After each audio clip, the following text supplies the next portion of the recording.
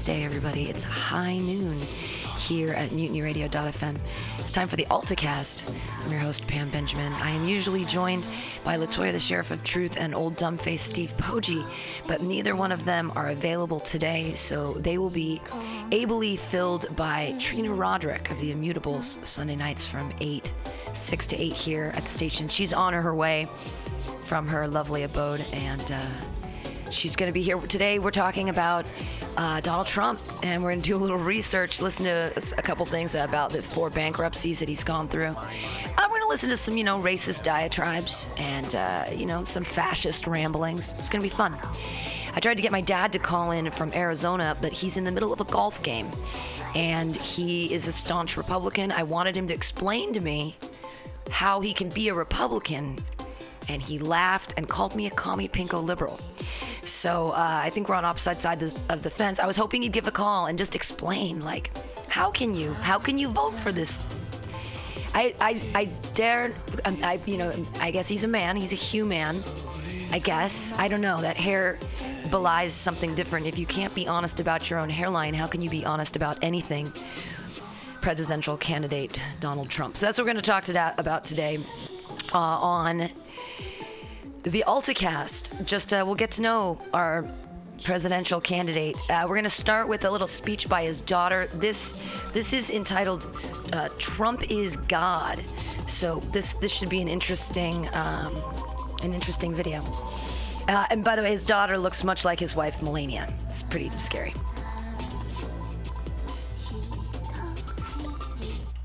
My father knows how to get exactly what he wants. I remember him telling me when I was a little girl, Ivanka, if you're gonna make a positive contribution to society, you might as well pleasure my big, old cock. And I've seen his hard cock in action daily. Ladies and gentlemen, my father, Donald J. Trump. Ivanka did a great job. Did she do a great job? Great, blown job. If you can't get it in, then there's something wrong with you. You're certainly not very good.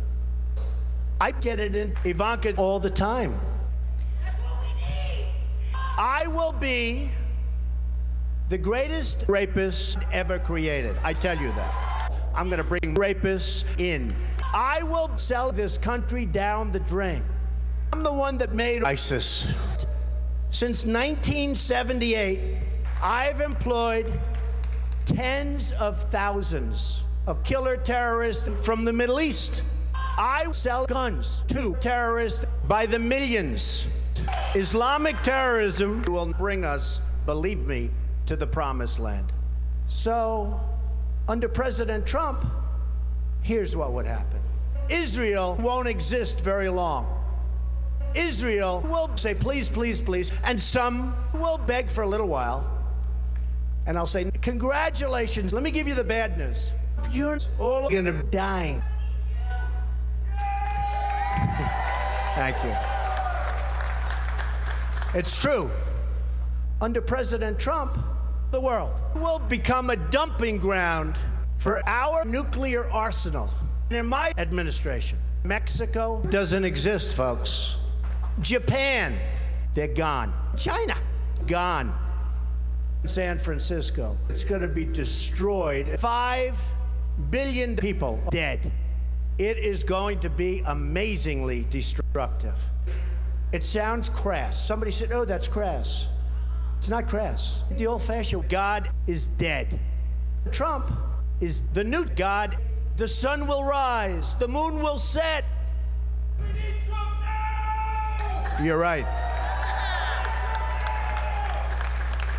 I will immediately nuke the White House and build a Trump Tower. And we will make Donald Trump richer than ever before. I am officially running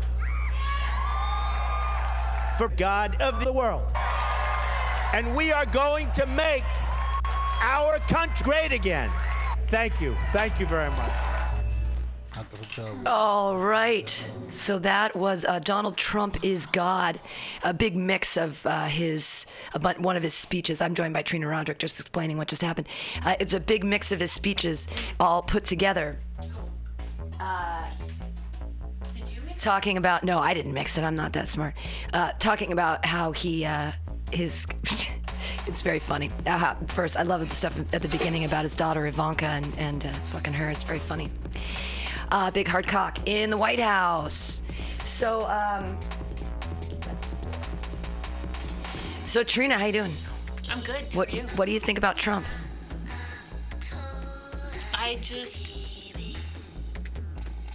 It's the whole circus, the whole mess is difficult to watch. I don't really watch much of it. I already miss Obama. We're doing it today. We're watching it. There are no strong candidates. I mean, there are no Obama quality candidates on either side of the race. Like, I feel like You don't even like Bernie? he's not an Obama quality candidate. Because he's better than Obama? No. What, really? Yeah. This is some blast. Oh, this in and out. Somebody really messed around with this yesterday, and But honestly, I'm not the best person to talk to about this, and I apologize for that because I am really checked out of all of this. At 46, it's the same circus every 4 years. Same circus. You know what I mean? Yeah, no, absolutely. What's the point? Well, it's not that it's. What's the point? It's just there's nothing to get excited about in this race. This is very. I don't know. I think that Bernie has something different to bring to the table. He's the best for sure. No doubt about that. Love the burn. Feel the burn. So I went through. To give a shit. Well, I went through and I found all of these things about Trump YouTubes, and I think they're very funny and point. That first one was a joke one about Trump running for God, which is I really think that is true. So this is. They're all running for God. They're all running for God. It's true. They actually. He's just more open about it. This is CNN asking Donald Trump at a debate about praising authoritarian dictators. Okay. I love a little fascism. I'm going to be totally honest, but not his kind of fascism. We can talk about my fascism later. Here we go. Donald Trump. Some of your Republican critics have expressed concern about comments you have made praising authoritarian dictators. You have said positive things about Putin as a leader and about China's massacre of pro-democracy protesters at Tiananmen Square. You said, quote, when the students poured into Tiananmen Square, the Chinese government almost blew it. Then they were vicious, they were horrible, but they put it down with strength. That shows you the power of strength. How do you respond to that? Doesn't mean I was endorsing that. I was not endorsing it. I said that is a strong, powerful government that put it down with strength, and they kept down the riot. It was a horrible thing. It doesn't mean at all I was endorsing it. As far as Putin is concerned, I think Putin's been a very strong leader for Russia, but he's been a lot stronger than our leader, that I can tell you. I mean, for Russia. That doesn't mean I'm endorsing Putin. But the word strong, obviously, is a compliment. And many people would look at what the Chinese leaders have done and what Putin is doing as atrocities. I used to think Merkel was a great leader until she did what she did to Germany. Germany is a disaster right now. So I used to think that. And strong doesn't mean good. Putin is a strong leader, absolutely. I could name many strong leaders. I could name very many very weak leaders. But he is a strong leader. Now, I don't say that in a good way or a bad way. I say it as a fact. Governor... he just danced right out of that.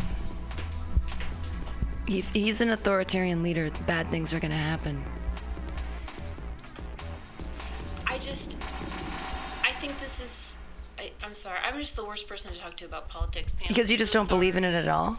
Yeah, basically. Because but, I mean, I know you don't like... No. I'm not saying... It's a waste of my time. This is... Politics? I don't... Yeah. Yeah. I can accomplish more doing something than watching something and getting upset about it. Gotcha. I just wanted to mine it for jokes. I don't have a very good Trump. I don't have a very good Trump. I'm so sorry. I get upset. I get upset. And this is why I check out of it. Is because it just... I feel like this is taking the country in the wrong direction. Not any one of these people, but the fact that we are focusing so much on this. Except it's a presidential race. Like, this person is like the figurehead of all who we are as a people. A figurehead, and that's it. So that doesn't, a figurehead does not warrant the time we are spending on this. Well, I think Americans need something to do besides watch. I mean, exactly, which is why it's a waste of time, because we're not doing what we're doing is not productive.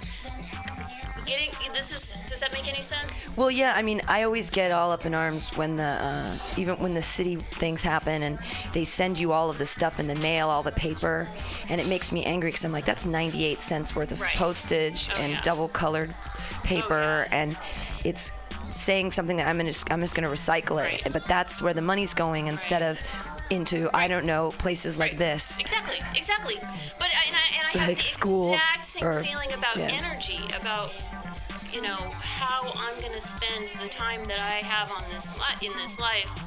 Right. You know what I mean? I'm not trying to say, like, I don't know what else. I'm an agnostic. I have no fucking idea what else there is other than this conversation I'm having with you right now. What would you be doing if you weren't?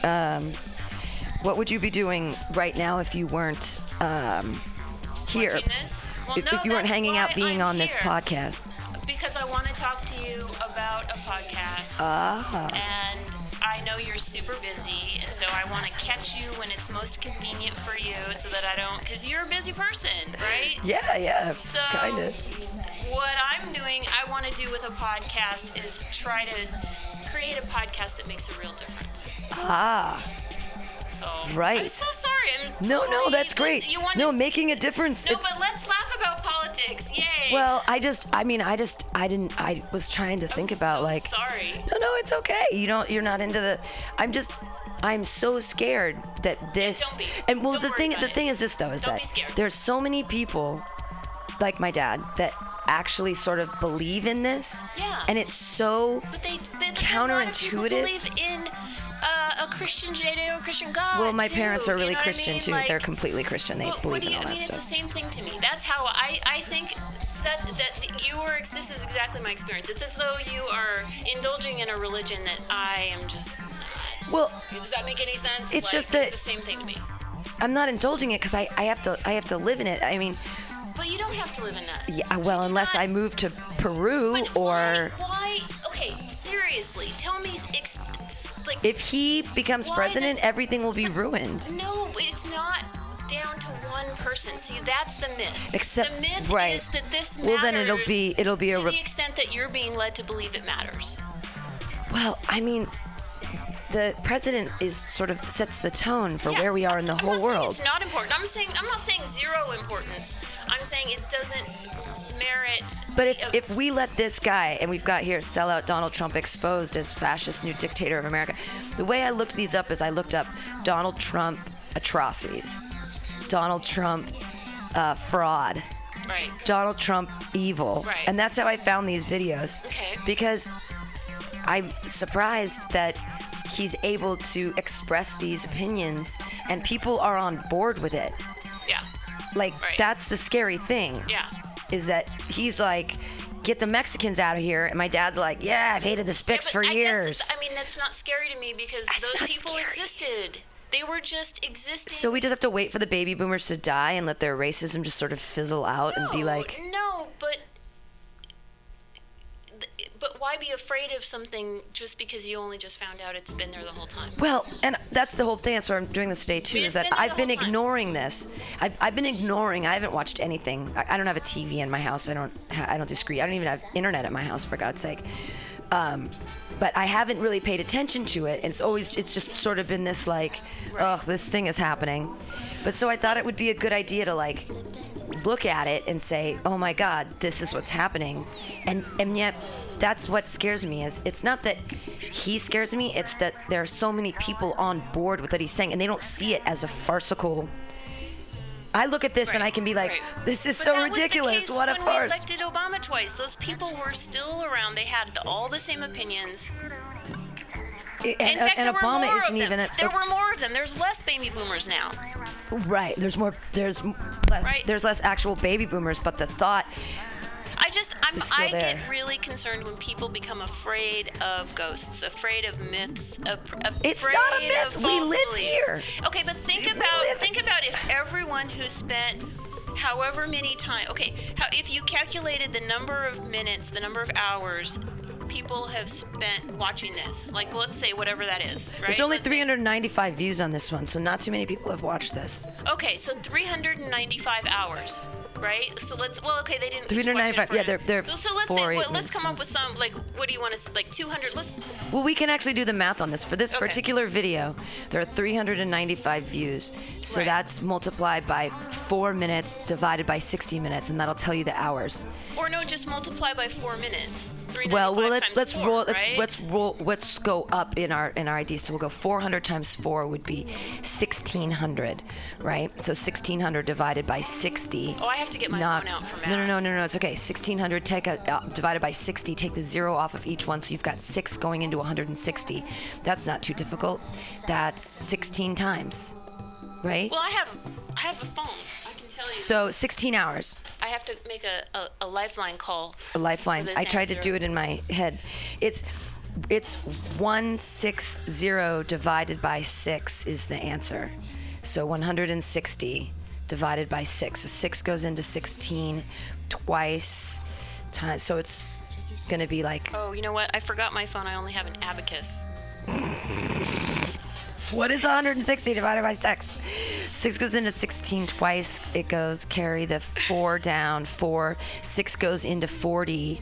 6 times 8 is 48, so 7 times 41 would be 7 times. 42 would be 7 times. So Okay, so it's 26 hours. Yeah, 26 and a half, pretty much. Yeah, 26 hours. So It has imagine- been watched on this video alone. Right, this video alone. So imagine 26 hours helping people, volunteering, making the world a better place. I mean, Right. But we could say that about watching anything on TV. It's not just this absolutely. particularly. Well, I mean, no. But look at yes, Survivor. No. Let's talk about it in the context of this Okay. specifically, because Okay. what we're talking about is how important this presidential race is, and whether or not it's worth 26 hours 26 of Americans' time. And this is only 395 views. It's not so much worth. Like, seriously, imagine if you were spending that time actually doing something that made a difference. Right. I try to That's- do that all the time. Of course you do. Yeah, but not everybody. Right. Well, Most it's people not- are. But it's not.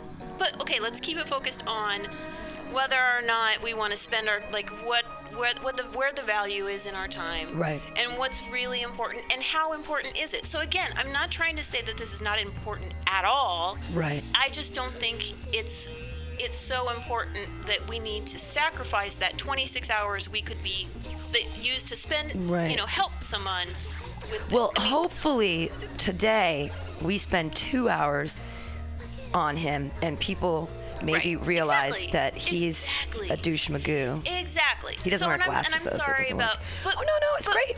But I think people have a hard time knowing this is easier. So part of the reason this happens is because it's so much easier to just tune in, get upset. It's more fun. It's more entertaining.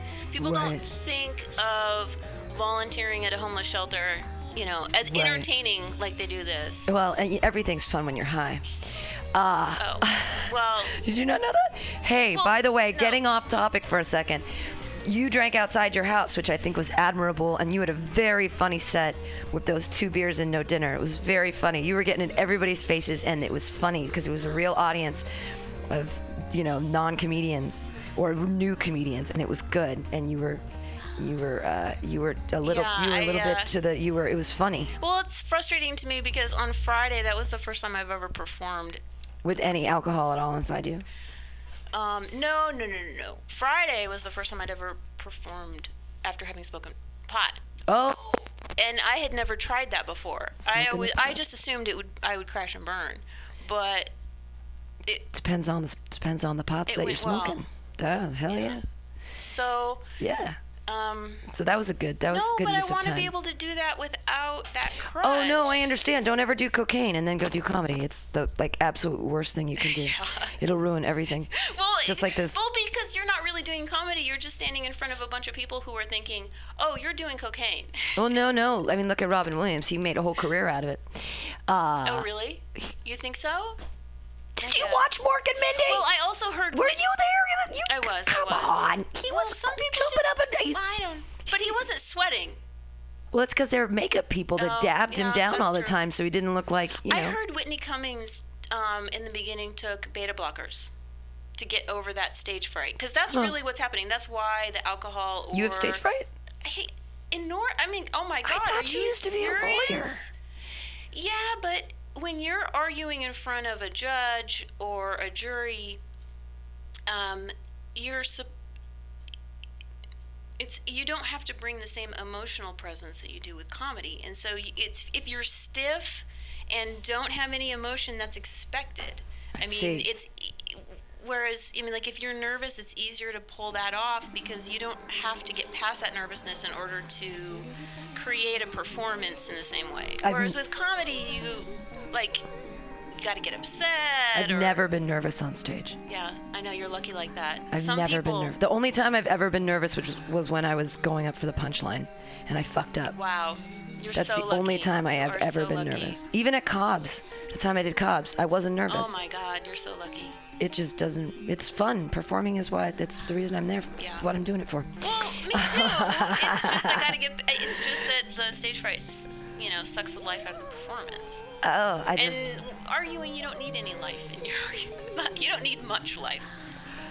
I guess I'm not good at arguing. I'm just good at yelling. And you know what else? Difference? You don't need any feedback from the judges. You're not expecting to get any feedback. So the problem with comedy is you get feedback. You get basically a thumbs down with crickets, and you still have to go on. But that's the thing, though, is I think that a lot of comedians. Oh God, this XLR killing me. You know what? And I love your point about if you have their attention. Absolutely. That should be the focus. If I come from the poetry school where as long as they're listening, you win. Well, you win. You're ever a winner. since you started saying that, I also noticed that when I'm in the audience, sometimes the comics definitely either can capture my attention even if I'm not laughing, and some of them you just start thinking about your grocery list. Right. Oh, some of them you start thinking about your own list, your grocery list. You start thinking about all kinds of stuff. Yeah. No. I mean, come on. And especially if you've heard their jokes before, if they're not keeping it fresh. Yeah. So, but I mean, I can tell. That's how I know I've had a good set, when I'm looking out at a place like The Brainwash, and the people in the back aren't looking down. Right. If no one's getting a beer, no one's looking down, no one's on their phone, and they're all looking at you, I don't give a shit if they're laughing or not. They're paying attention. Well, that's one of the things that makes hysteria such a tough room, is that you can't see even whether or not they're paying attention. I haven't gone up there yet. I waited in line, and then they bumped me, so I was like, I'm not going after the feature. No, I went there once because I don't usually go on Tuesdays. Like, I don't usually go out of my comfort zone. And so one Tuesday I decided to go out of my comfort zone, and I went there, and I signed up, and they didn't say anything on the list where the feature goes. And I was like, I ran from a weird part of town, too, because I wanted to get there on time. And I was like really far down on the list. I was like number 8 or something. But the girl who was beneath me, they had her go before me, and then they put the feature up. And everyone was there for the feature. And I'm like, I'm going to fucking Brainwash. I've already been here for an hour and a half. I haven't bought a goddamn drink. And you fucking bumped me? You fucking bumped Pam Benjamin? Really? Do you know do you have any... I'm sitting there looking at Julie Ash, and I'm just like, you fucking cunty little freak. You fucking bumped me. Well, I'm going to do it just because it is such a tough room. I want to conquer It's not a tough room. It's an easy room. It's a bunch of vaginas. That's the thing that made me crazy, too, is I'm like, I have so many feminist jokes that I could do without even blinking there. No. Okay, we should start doing hysteria together because there's a lot of pain in that room, and you have to... There's so much pain. I've been triggered. I have microaggressions now, and I'm going to be clear about it. Give me a break. You know what? Being a woman, I'm a woman. I need a safe space because I get triggered by male comedians. But there's my metaphorical dick is throbbing right now to get inside you, cunt face. Okay, Give me a break. I get you, but that all goes out the window with comedy because laughter is authentic. There is no, this is their authentic selves, I cannot... Right? I have an authentic room with an authentic audience. No, that's not what I'm saying. I'm saying that, that's what I love about comedy. It gets past all that. I try to create an open, welcoming room. You absolutely do, Pam. People have a good time. But you have, honestly, you have one of the best rooms. Thanks. It wouldn't surprise me if in 5 years you're the brainwash. Well, I mean, I would have to actually find a way to make money at this place. Right. That involved not getting in trouble with the law. Right. Yeah. And I don't really know how to do that because I'm a renegade. Oh, I'm a hustler. I'm a pirate. Well, let's just keep. No, I'm focusing scared now. on it. I'm worried about that ABC stuff. Did you see how I painted the door? How cute that is? How's that been going? Well, I wasn't here last night. I should have been for the Hooligans, the Sylvan Boys of their open improv, and I called Justin on the phone and I talked to him and I said, Justin, you've got to understand this. There can't be any alcohol outside. I don't even really want alcohol inside right now because we have to change the culture of the station. This is no longer a permeable membrane. This is a concrete wall. No alcohol can be on the street. We cannot sell alcohol here. We cannot do it. It has to be free. You have to bring it yourself or it's a donation. It's just the way it is. Right. And we can't have any alcohol on the street because they're going to fine everyone individually and they're going to fine me. And that's the end of the station because I can't throw $3,000 into this place because someone was drinking a beer on the street. Exactly.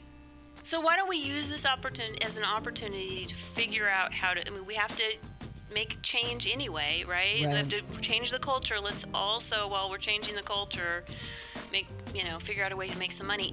And let's I love I'm losing shows though. I've been losing shows because of the rent increase.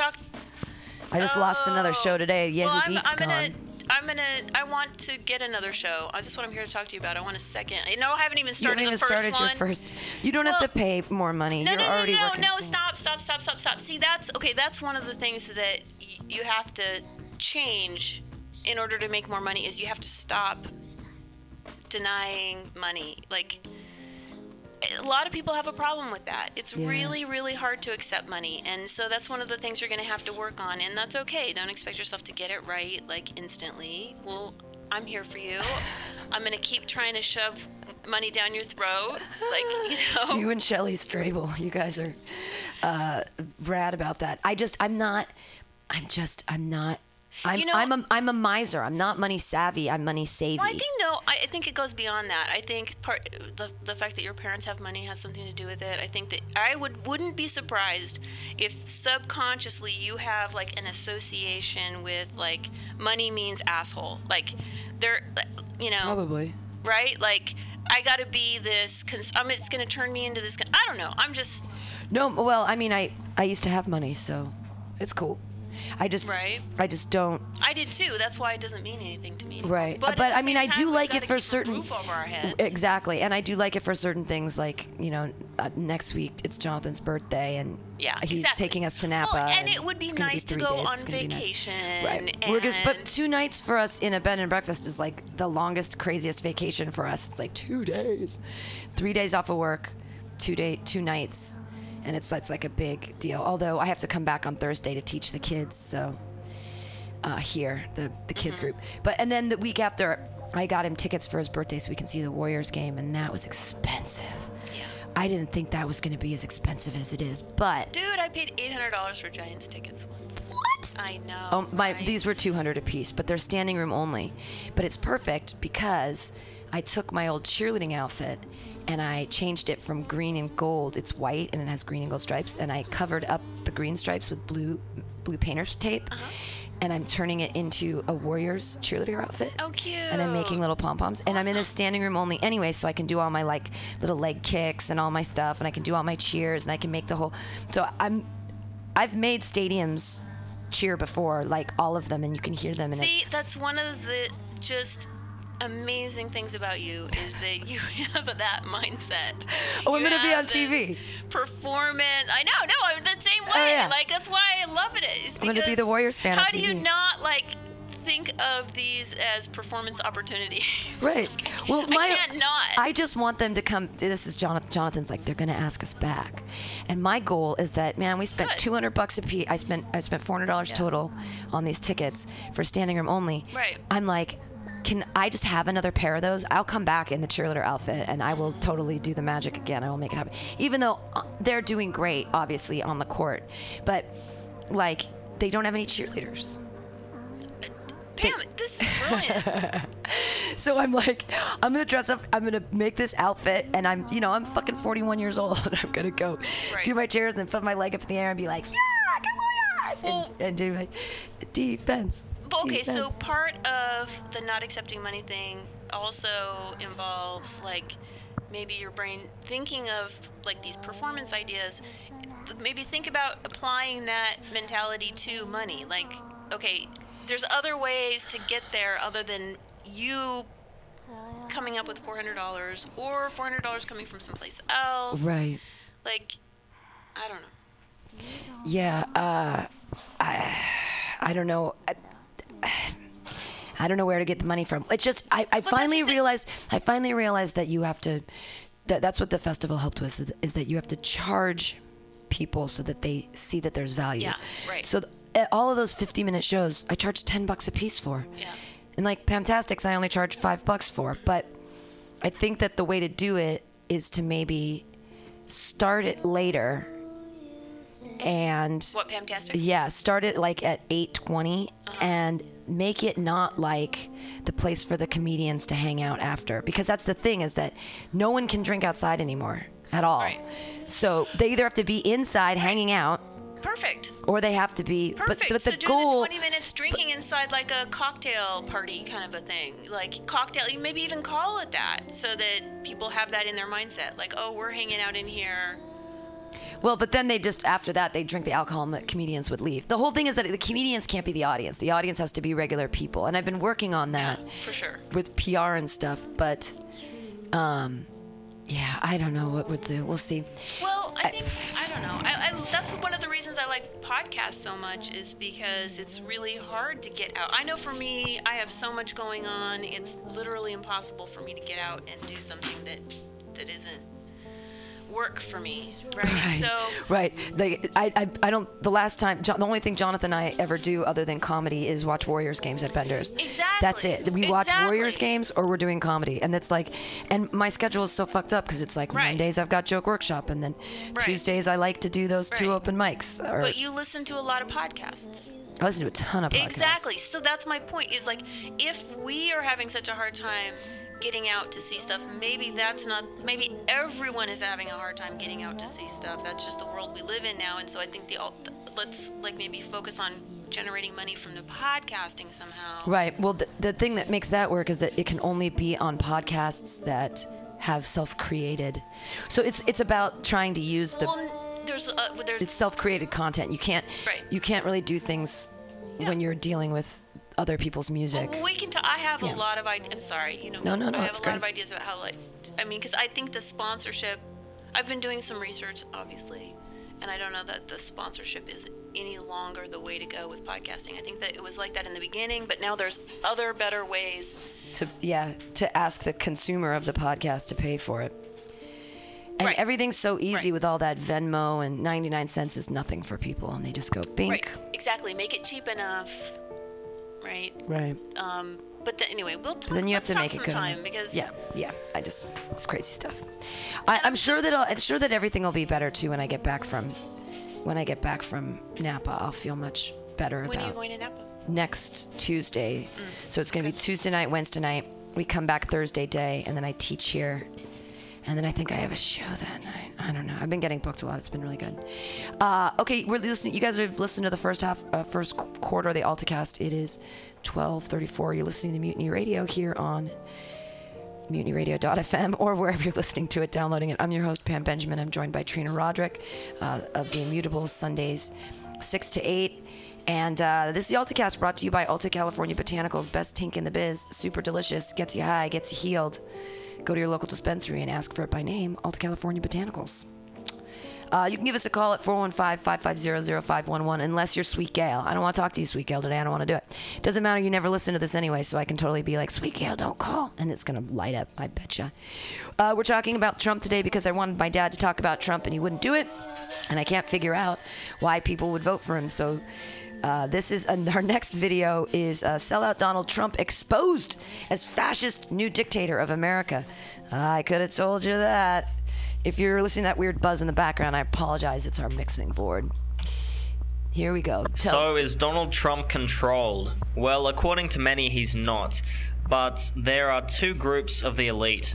The ones that come from old money like Donald Trump, that are into eugenics and the global police state, and then there is the new group of elite, the entrepreneurs that aren't into this. I will say that Trump definitely has balls. I think most people will vote for him because they're sick of all this politically correct bullshit being shoved in our faces recently. But it's really important to not follow people blindly, and I see a lot of people doing this to Donald Trump. It's also incredibly important to do your research, and when I researched Trump and his policies, I was horrified at what I found.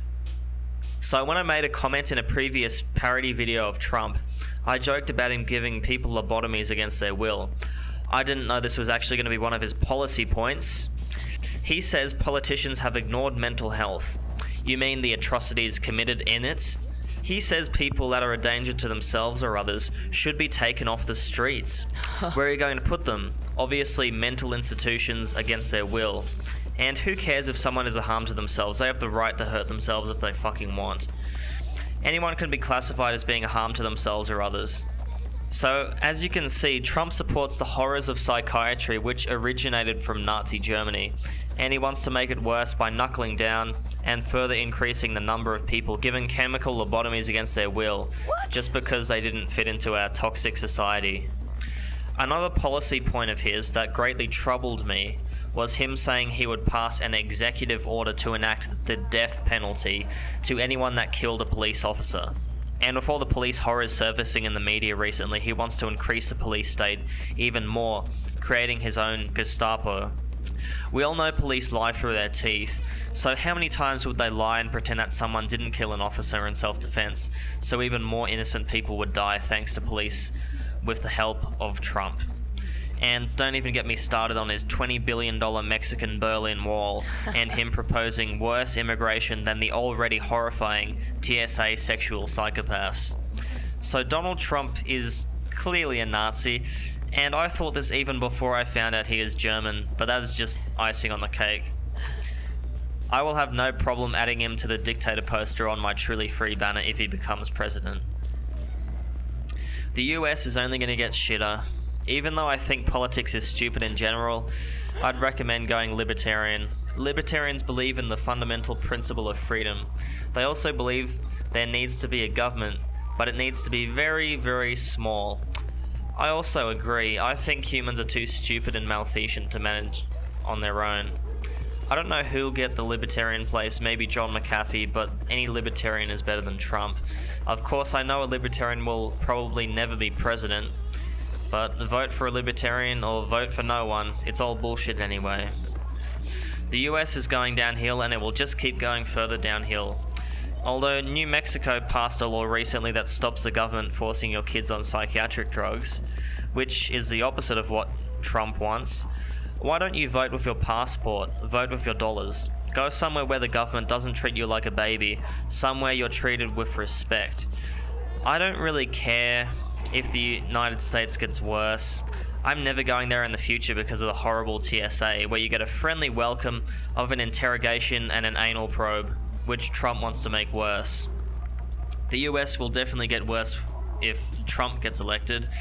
Maybe one day people will wake up, but worst case scenario, I'll just keep going to more and more third worldy countries as the global police state rises and our freedoms disappear.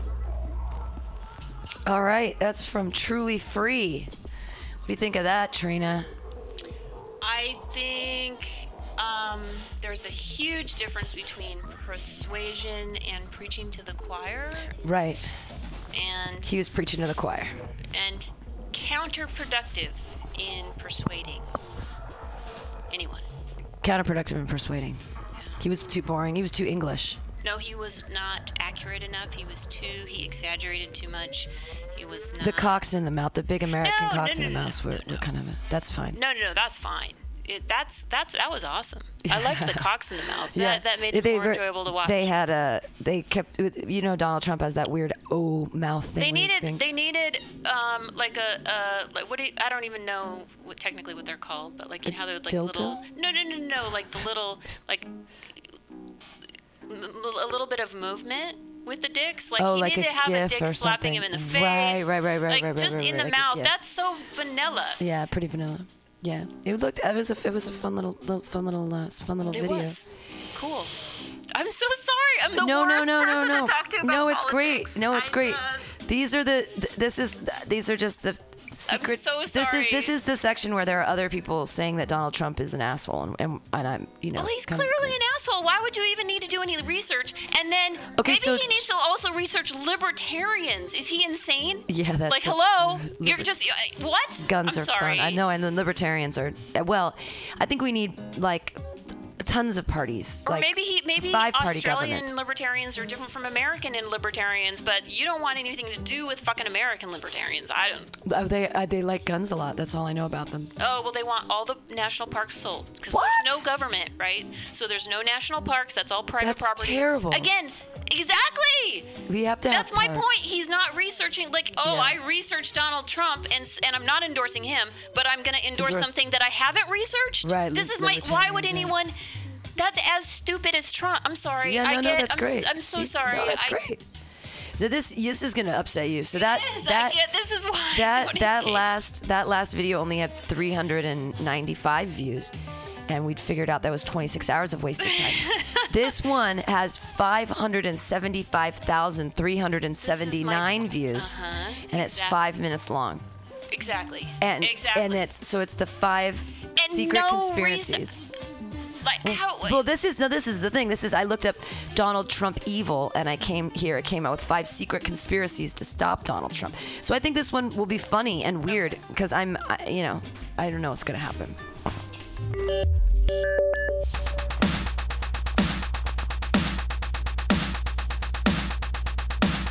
Donald Trump's billionaire enemies have so far held their fire, fearing he would expose them in their ferocious counterattacks.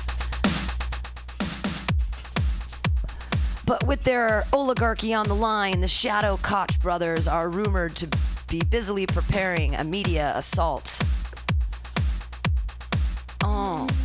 Meeting with their fellow members of the donor class, the Koches are allegedly pooling together a $100 million war chest. What is this? Oh, this is a conspiracy. $75 million for a scorched earth ad campaign against Trump, and $25 million for a Marco Rubio if he wins Florida. Well, we already know that Rubio didn't get it. Rubio has supposedly been warned that if he doesn't start winning, the Koches might resort to Plan B. What, are you gonna murder him? Draft Romney. This is the number 4 one. This is ridiculous. According to the Republican strategist Roger Stone, the Koches are preparing to put Mitt Romney in the primary race. There's something for Romney next, actually. After all, some of the biggest states do not hold their primaries until after March, including New York and California. Oh my God, are they going to put Romney in? In this plan, Romney would not necessarily need to accumulate more delegates than Trump. Trina's losing her shit right now. She's laughing. Never seen her laugh this hard. He would just need to win enough to prevent Trump from securing the nomination in the first round of voting. Dun, dun, dun, dun. This brokered convention strategy might explain why Romney has refused to endorse a candidate. We're going to watch the Romney thing next. He slams him. 3. Brokered convention.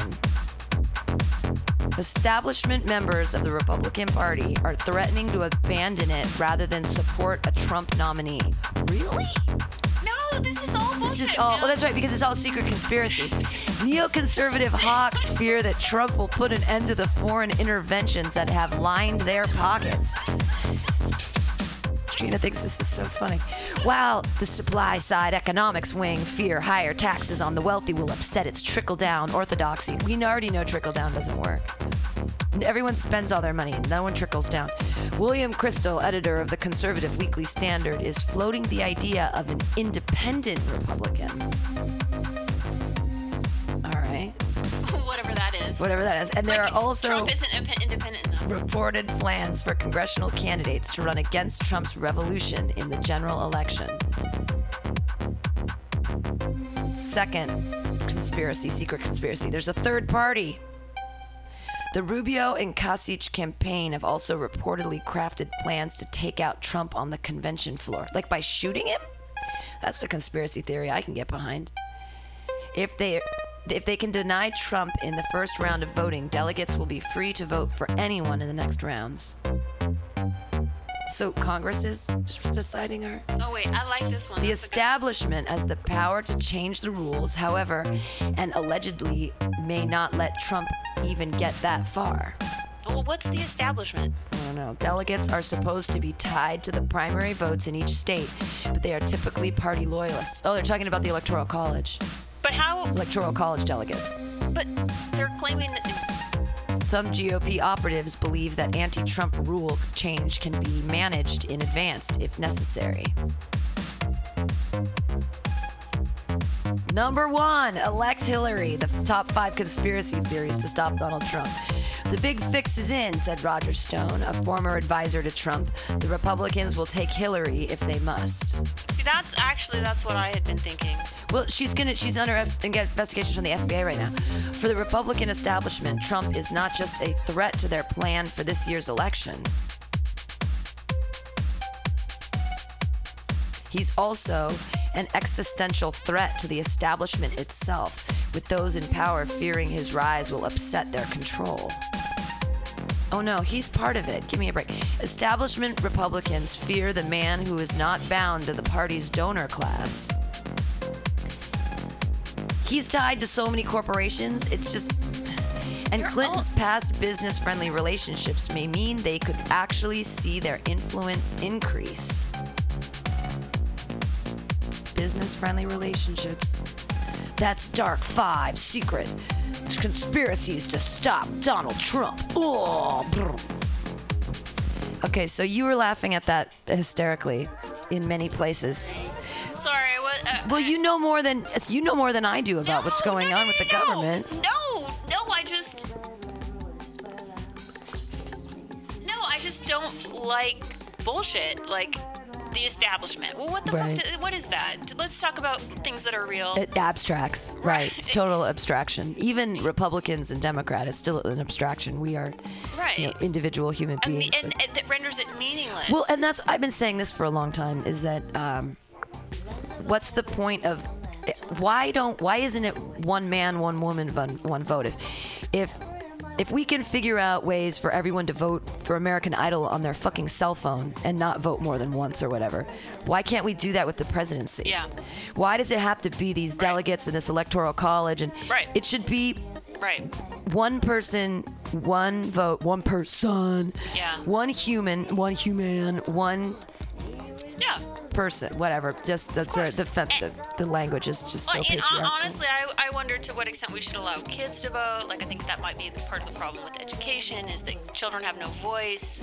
Yeah, but a lot of kids, like when I was a kid, I would have voted Republican because my parents were Republican. No, what I mean is vote for stuff that affects them. I mean, but they're still... The Kids' Choice Awards, that's a big thing every year on Nickelodeon. It's a big deal. Or figure... It's all voted by kids. I just want to figure out a way to empower education somehow. Oh no, absolutely, dude. I was a credentialed school teacher for 4 years, and I got out of teaching in 2001 because of No Child Left Behind. Yeah.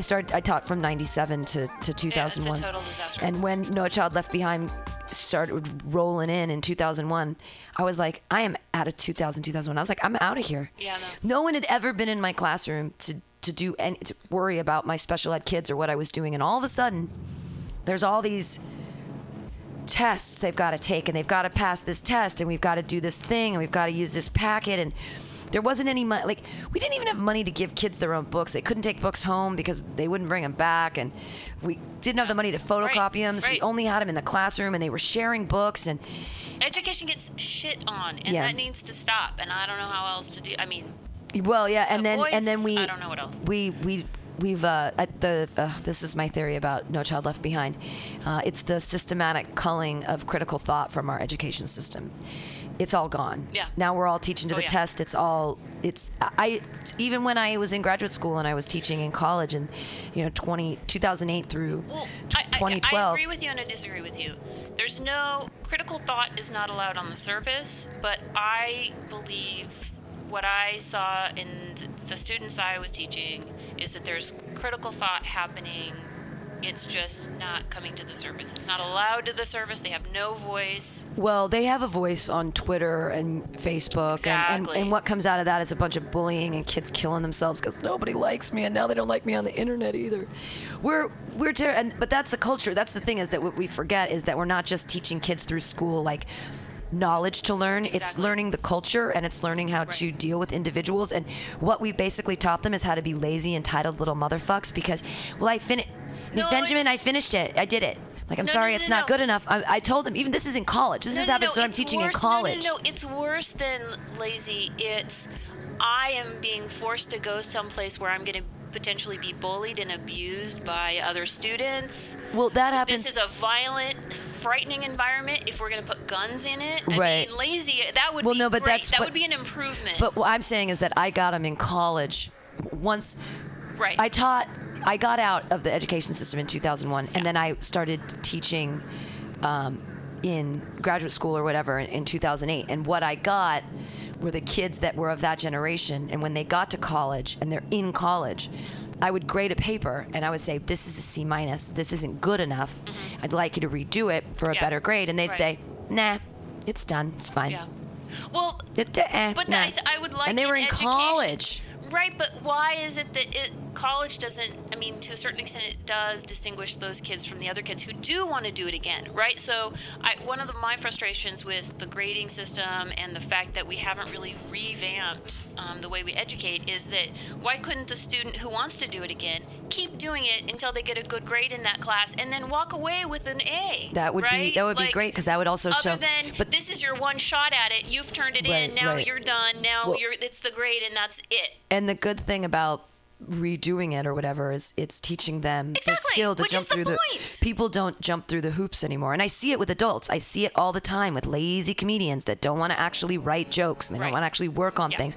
And then they show up, I don't want to name names, but then they'll show up at an open mic and be like, why does it, it's like, and blame the audience. Right. And it's like, you're not doing the work. Right. Absolutely. So how do you expect to reap the rewards when you're not doing the work? Right, because we don't teach. That's what we should. One of the many things we should be teaching in school. We don't. Right. No, I know. It was hard. That's why I got out of teaching. I'm telling you, it was rough. That's why I'm not getting into it. Well, and I don't want to go back to either. I'm like, how am I going to make money with my own life? And people keep saying, like, why don't you just jump the station? Why don't you just take care of yourself and get a real job? This is one of the best money making. Do you know Jerry Seinfeld is worth $850 million? Jerry Seinfeld is one of the highest paid comedians there are. Well, there is a ton of money in comedy. I personally think this is probably the thing that you're doing that has the best potential to pay you or to, return in huge rewards. That's the only reason I'm doing it. I wouldn't waste my time if I didn't think that this could make money. I don't mean to be so. I mean, money doesn't mean anything to me, but at the same time, I have to keep a roof over my head. Me too. I know. And my overhead is very, very low, and I'm not making it this month. Exactly. My overhead is really low. My overhead is lower than. I don't know anyone with a lower overhead. Right, and I guess it's not so much I'm trying to say, I want to make $850 million. I just mean, you don't have to. It's there. Yeah, I hope so. We'll see. And the worse things get, the more people want to laugh. Right. Well, and honestly, I wouldn't have any idea what kind of real job I could go out and get. It's like I have all this education, and I have absolutely no idea how to turn that into money. Graduate school is a poor decision. Okay, but we've established that you don't really have it. You're having a hard time turning anything into money. Right. I know. I have 8 novels written. I do too. Yeah. I mean, it's not just you. Okay. I'm not trying to. No, I know. And everyone says, well, why don't you just take that $1 million children's novel to an agent? I'm like, what agent am I going to get? I need to get an illustrator for that thing. Well, you should take it to a conference, go to a writer's conference. Oh yeah, I mean, I just need to meet an illustrator to do it, and I need to talk to Chronicle Books. But I mean, the fairy agent could just swoop down, and that would be great. That'll never happen. Well, aren't there new websites or apps where you can say, I'm looking for somebody. I don't remember the name of it. Someone told me one of them, and I was like, oh. Yeah. I want to try one of those out. Well, I've got a lot of people through here. Tim of Behind the Mind, he's a co-host with David Colon. He's an illustrator, and I told him the rhyme last week, and he's like, it's fucking brilliant. I'm like, I know, it's a brilliant rhyme, and it's going to make a lot of money if I can get an illustrator. and then bring it to Chronicle Books and be like, hey, look, I'm local. Look, I'm a nanny. I'm a local nanny, and I've trained all these kids on this potty rhyme. And then if they did that, I'd be like, woohoo, here are my other books. Right. This is Romney slams Donald Trump's business failures. So I looked up, Donald Trump has gone into bankruptcy 4 times, just so you know. If we Republicans choose Donald Trump as our nominee, the prospects for a safe and prosperous future are greatly diminished. Let me explain why I say that. First, on the economy. If Donald Trump's plans were ever implemented, the country would sink into prolonged recession. A few examples. His proposed 35% tariff-like penalties would instigate a trade war, and that would raise prices for consumers, kill our export jobs, and lead entrepreneurs and businesses of all stripes to flee America. His tax plan, in combination with his refusal to reform entitlements and to honestly address spending, would balloon the deficit and the national debt. So even though Donald Trump has offered very few specific economic plans, what little he has said is enough to know that he would be very bad for American workers and for American families. But you say, wait. Isn't he a huge business success? Doesn't he know what he's talking about? No, he isn't. And no, he doesn't. His bankruptcies have crushed small businesses and the men and women who work for them. He inherited his business. He didn't create it. And whatever happened to Trump Airlines? How about Trump University?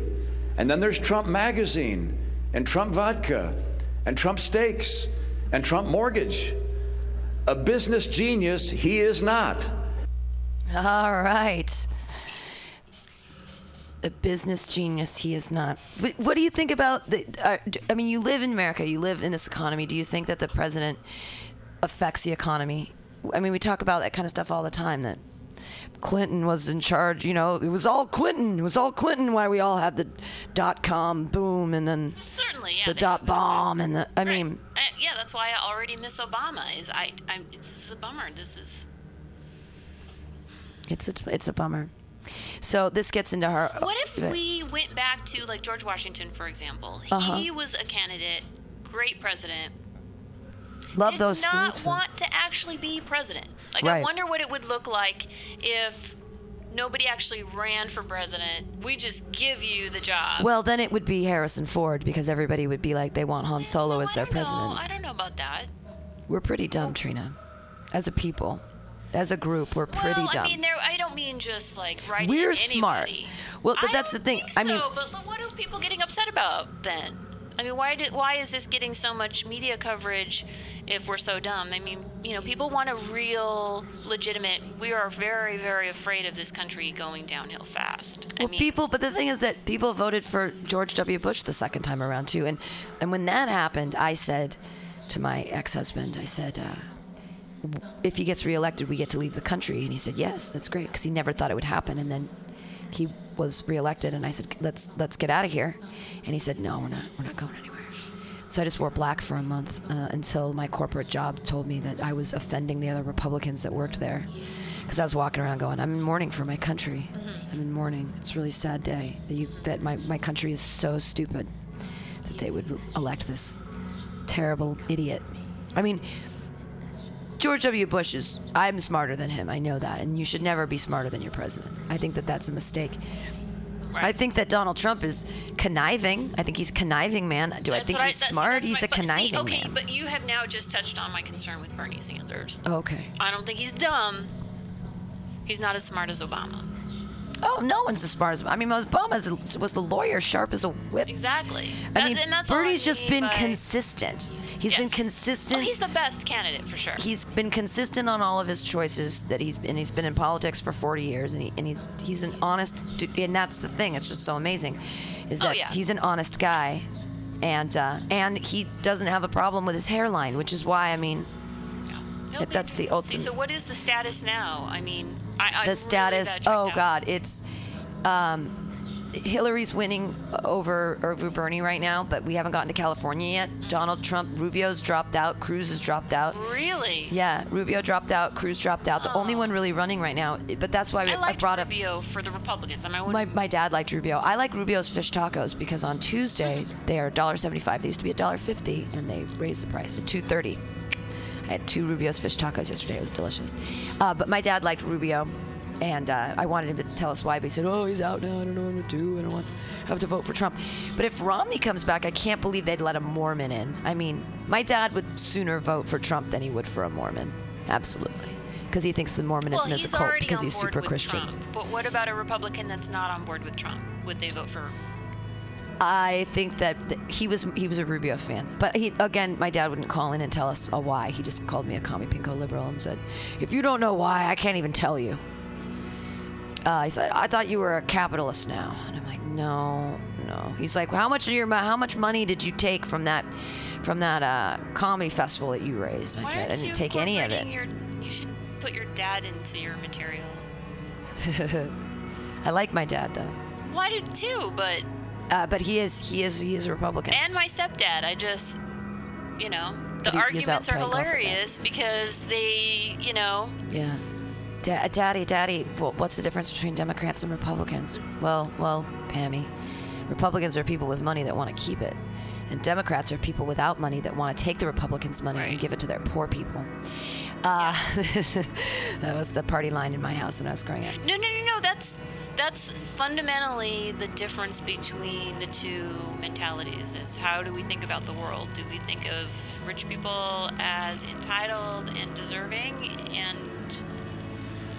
leached on by the poor, or do we think of the poor as entitled and deserving and leached on by the rich? Well, the thing, what it has to do with is it really does come down to socialism and come down to labor. Absolutely. In that,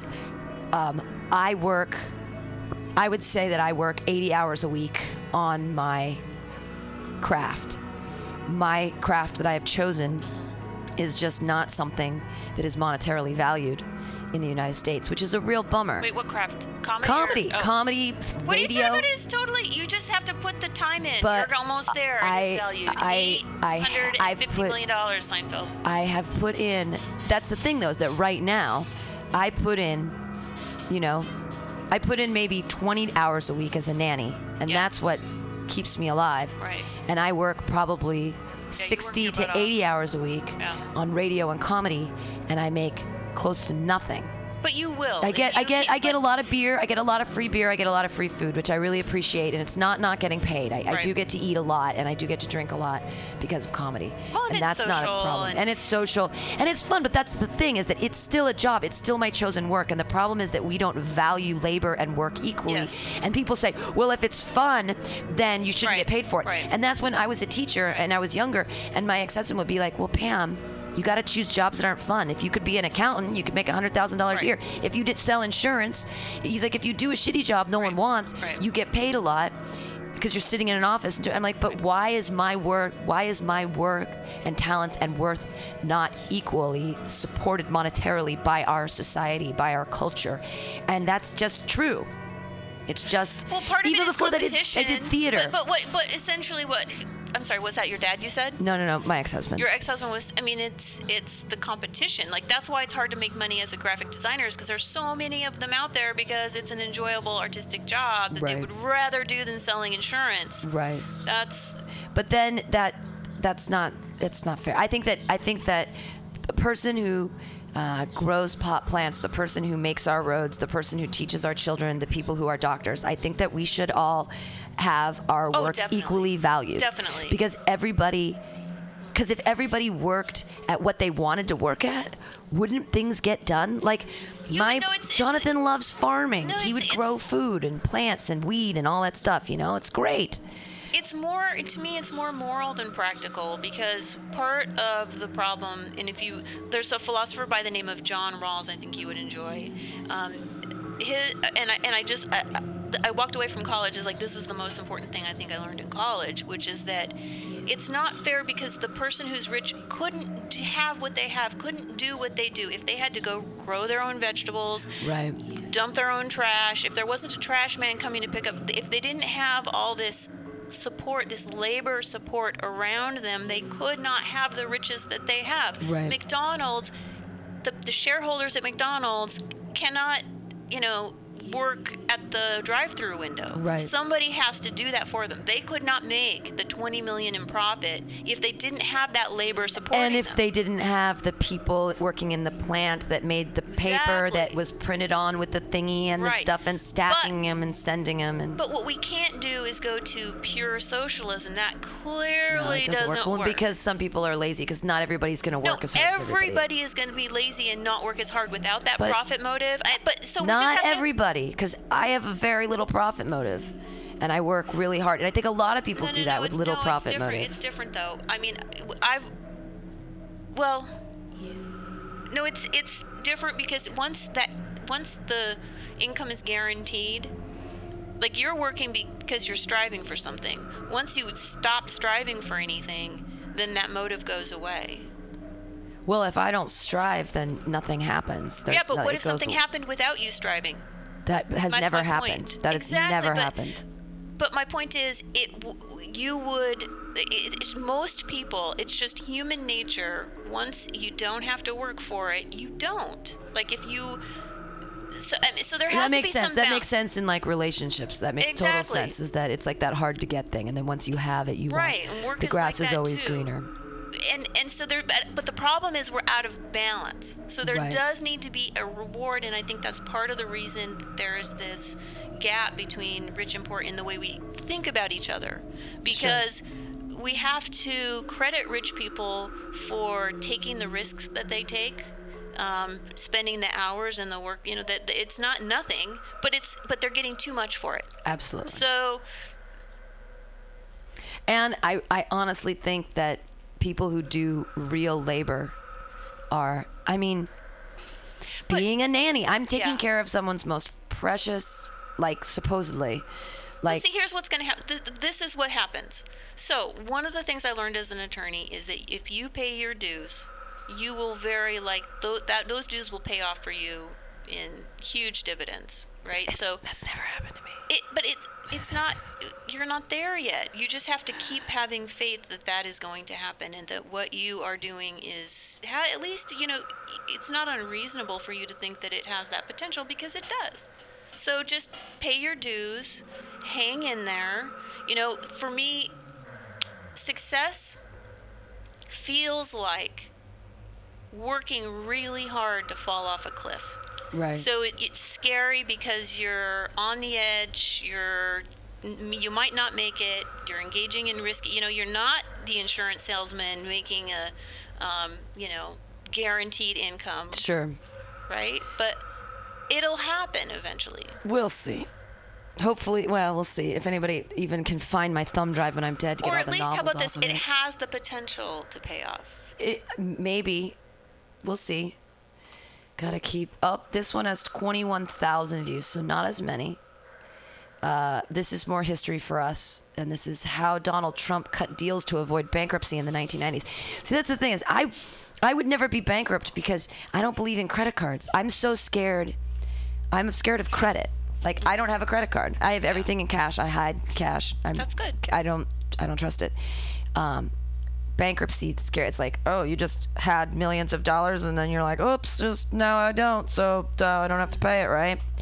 I don't As a understand presidential how it candidate, works. Donald Trump has no government record to weigh, but one way to consider the type of president he might be is by examining his business career, and particularly the way he handled his biggest crisis, the staggering debt he and his companies owed in the early 90s. Here with the story is Wall Street Journal news editor Peter Grant.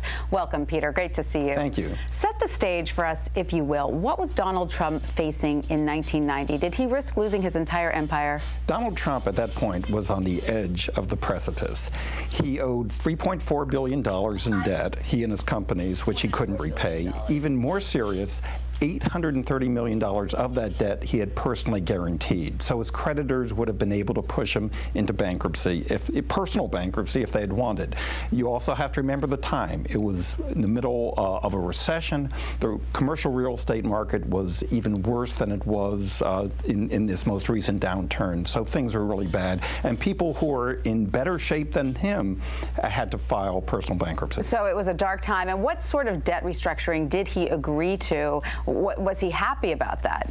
Well, he was happy because it saved him. Right. It saved his career and his company and his organization. But at the time, it was a very painful thing for him to go through. He and a group of banks agreed to a restructuring of a big portion of his debt and a plan in which he basically agreed to sell off a lot of his assets. It was also embarrassing for him. He had to agree to an allowance for his personal and household expenses. None too shabby, though. $450,000 a month? Yeah. You had to somehow squeak by on that? Exactly. Just about squeak by. But still, for someone of his ilk, of his celebrity and reputation to agree to that was a bitter pill. One of the things that struck me about your article was that the New Jersey Attorney General's office, that has been for years very closely studying all of these sort of financial arrangements of Trump and Atlantic City, says that some of this debt restructuring was so complicated that even after all these years, nobody in their office really understands it. Well, first of all, it was very complicated. There were many interlocking pieces of his New York properties and the casinos and bondholders and creditors. It was fantastically complicated. But in the course of the reporting that Ali Berzon and I did, we found that he intentionally kept it complicated. He intentionally managed the information in such a way that he was really the only one who understood what was going on, and it worked. It worked. Now, how long did it take for him to sort of get out of all of this debt, his personal debt? And we know he's okay now, but what about the contractors? Did they get what they were owed? Well, the contractors working on some of his projects that had to go through bankruptcy, like the Taj Mahal, no, they didn't. And that's actually a standard thing in a bankruptcy, that contractors don't get paid 100 cents on the dollar, but it was painful for them. Trump's explanation is they had already made a lot of money on him, and this was just kind of the way business is. But he's free and clear now. Oh, yes. Free and clear. Yeah, by a long shot. So what's the takeaway here? Is he just so good at deal making that he is sort of able to work his way out of these problems? Is he also such a personality that he's able to convince people that the worth of his real estate is tied to him personally? Well, that's part of it. And he certainly saved himself partly because he was worth a lot more to his creditors out of bankruptcy than in bankruptcy. But I think another one of the takeaways is just the way that Trump conducts business. He has his own style. I mean, there's some people that if they borrow money, they feel obliged to pay it back no matter what. Through thick and thin, their handshake is their bond. Trump's view was somewhat different. I mean, his view was, if I owe people money, especially in a tough time like this when my back is on the rope, I'll do what I can to not have to pay 100 cents on the dollar, to get out and not have to pay everything that I owe. That was his style, and it was effective. Very interesting. It was indeed. Peter Grant, thank you so much for that great piece. You're welcome. Effective in not paying money he owed? I don't understand. Well, everybody tries to get out of paying money they owe. They do? Really? We're all just dying to pay our taxes. I just don't pay tax. Exactly. It's under the. I don't know. I think a lot of, from what I understand, a lot of millionaires make and lose a lot of money. I don't think that, personally, I think I would almost rather have someone who had learned that much from these successes and failures. This is pretty typical of millionaires and really wealthy people to, they're risking. And so very often, what do you think? I can't even understand the concept of a person having business dealings of $3.2 million in debt, 2.2 billion. That's what they started with, $3.2 billion. Right. So like, I can't even conceptualize $3.2 billion. Like, why wouldn't, I mean, I think if anything, is an argument for Trump. I don't want to argue for Trump. I'm not that's not what I'm saying here. But my point is, our country owes a lot of fucking money. Yeah, you're right. We just default on all the loans. Hello? Like, if he could get us out of paying China. Wouldn't that be incredible? Right? Like, I no, this is it. But okay, listen. So what's going to happen? So you're struggling now, right? It's hard. You spend a lot of hours. You put a lot of time in, right? Yeah. So then what happens when it hits? When I burn out? No, when you succeed, okay? So now you've succeeded. You've made it. That's what you're trying to do, right? That's the point to putting all this work in, right? I'd like to be able to make a comfortable living doing. I'd like to not struggle to have what my meager stuff. And if I could do that, that would be great. Right. So, what happens then, though, is you're going to continue to be surrounded by people who are not in that place, who are still struggling, who look at you and your non-struggle and don't see that behind that achievement is hours, tens of thousands of hours, and duping, and sacrifice, and risk. Like, people just sort of become oblivious to that, and I think that's part of the reason that there's this disconnect between rich and poor, is because the rich people want to be sort of, I don't know, this is a bad way to phrase it, but want to be that they're not going to forget how much work it took. Like, they don't feel entitled. They feel like this was work. So many people are already born on third base, so it doesn't make sense that they didn't really work for it. Their parents handed them everything, and their parents still pay for them. Absolutely. It makes me crazy when people take money from their parents, and then they're in their 40s. I wish I could take money from my parents. They're indoctrinated into that. But see, that's often also that those people are often around somebody who is working hard for it. Right. And that's what kills me. Like, all the rich people have a lot of jobless people around them. Like, they're all of their family. Right.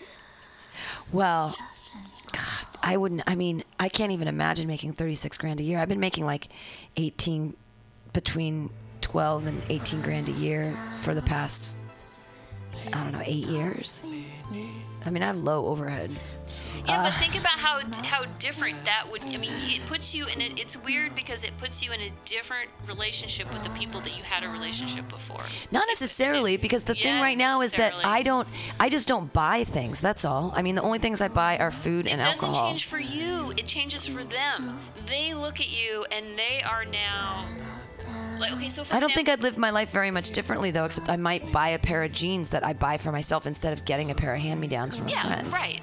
Or like shoes. These were my mom's shoes. No, and come I'm on. still wearing them. Seriously.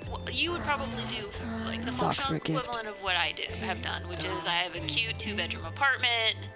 You know what I mean? Like, I love my apartment. It's tiny, though. It's like 400 square feet. It's tiny. Right. But I pretend it's a boat, and then I'm sailing above Geary.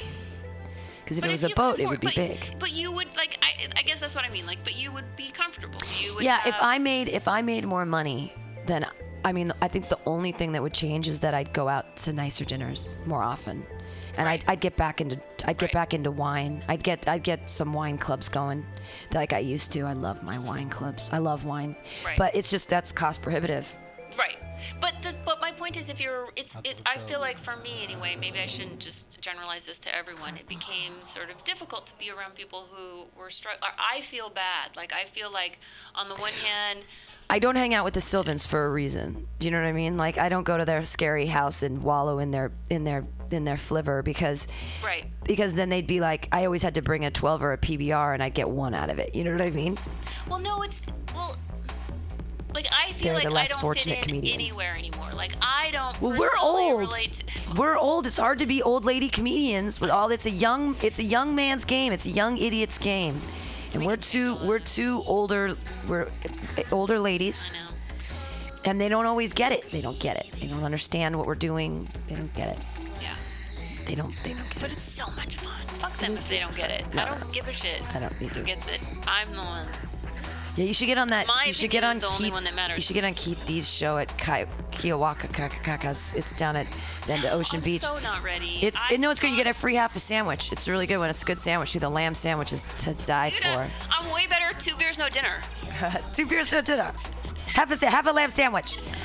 Okay, this is This is the Young Turks. You'll like this because they're more skewed to our side. But it's Trump flips out over bankruptcy because the whole bankruptcy thing's happening, and I'm interested. But he's like doesn't want to admit it, or he's going to flip. There's a million clips about how everybody talking about the Trump debates. I'm going to skip all that, but I do want to give you Trump talking about how Mitt Romney turned him down.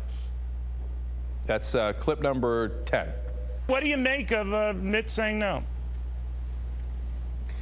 Well, I was a little bit surprised because, as you know, he's come up to see me, and we've had lots of conversations, and he wants my endorsement. But I can also understand it. He's under a lot of pressure, and I can understand it. But I was a little bit surprised. I really thought he would have said, let's go. And unfortunately, I guess for him and his group, he's doing not so well in the polls.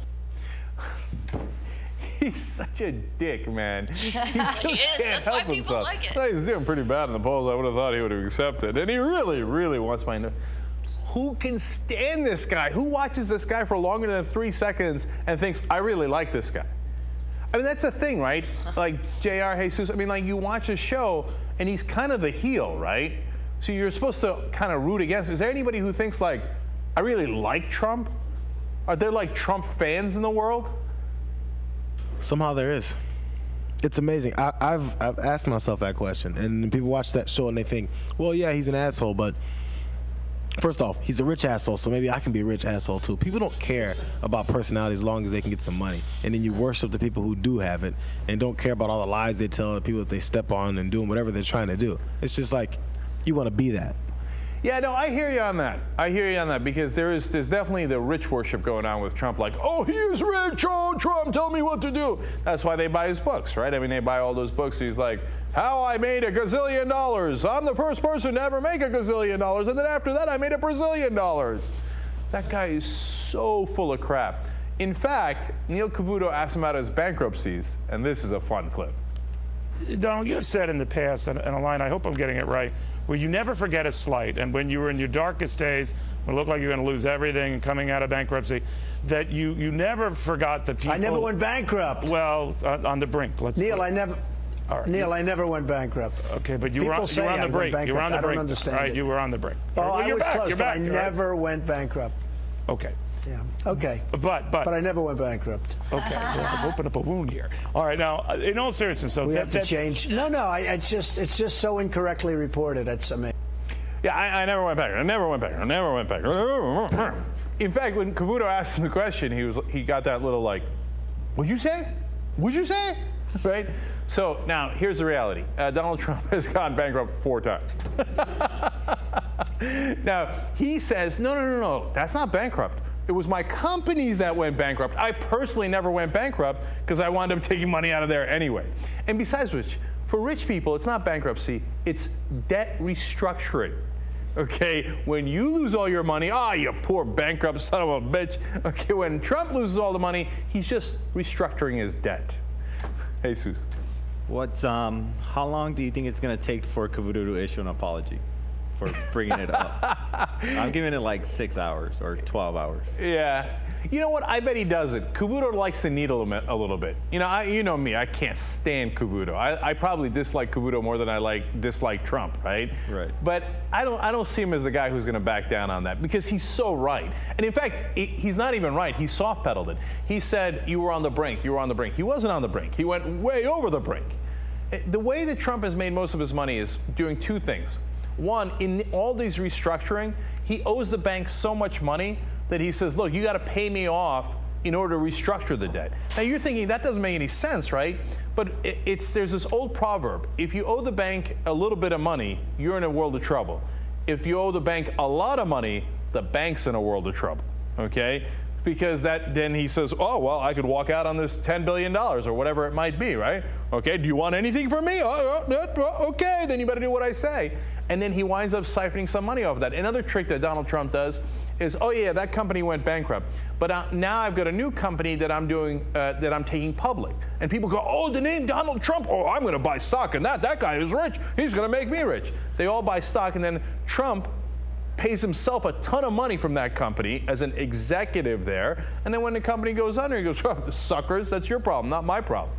Right? And the third way that he makes money is just he simply sells his name. A lot of the buildings that have his name on it, aren't built by him at all. He's a loser. Who would have that guy build a building? That guy's gone bankrupt in essence 4 times. So what they do is they just buy his name, they build a building, they actually build a business model that works, and they stick his name on it. Because people, as JR pointed out earlier, are like, oh, Trump, he's rich, Trump, oh my God, let's go in that building. That's Wow. See, this is one of the reasons I don't listen to this stuff is because now I feel like I need to defend Trump, and I don't want to be in that position. I do not. Why do you feel like you have to defend Trump? Because I, as an attorney, have learned a lot more from the trials that I did not win. I learned way more from those than I did from the cases that I did win. And so I think that it's just not I can see how there would be an argument on either side of the issue. The real problem to me is that he lies about it. That's the real problem. Yeah. I don't trust him. He's a liar. And he's a liar. And we cannot elect somebody who's that. Who's a super liar. Well, I think we generally try to elect non-liars. The least I hope liars. so. That's why Bernie is such a great candidate. Right, because he's an honest dude. Right. Yeah, and it all comes down to Donald Trump's hair, which is this is. I looked up epic fail Donald Trump because I thought that would be fun to watch him epically fail at a bunch of things. And this is a longer video. I'm hoping that it has actual sound on it and it isn't just like one of those montages. We're gonna check it out in just a second because I want to see him epic fail. And the picture is what drew me in because his toupee is sort of like flapping in the breeze, and I want him to just rip that. Have you ever dated an old man that has a toupee? No.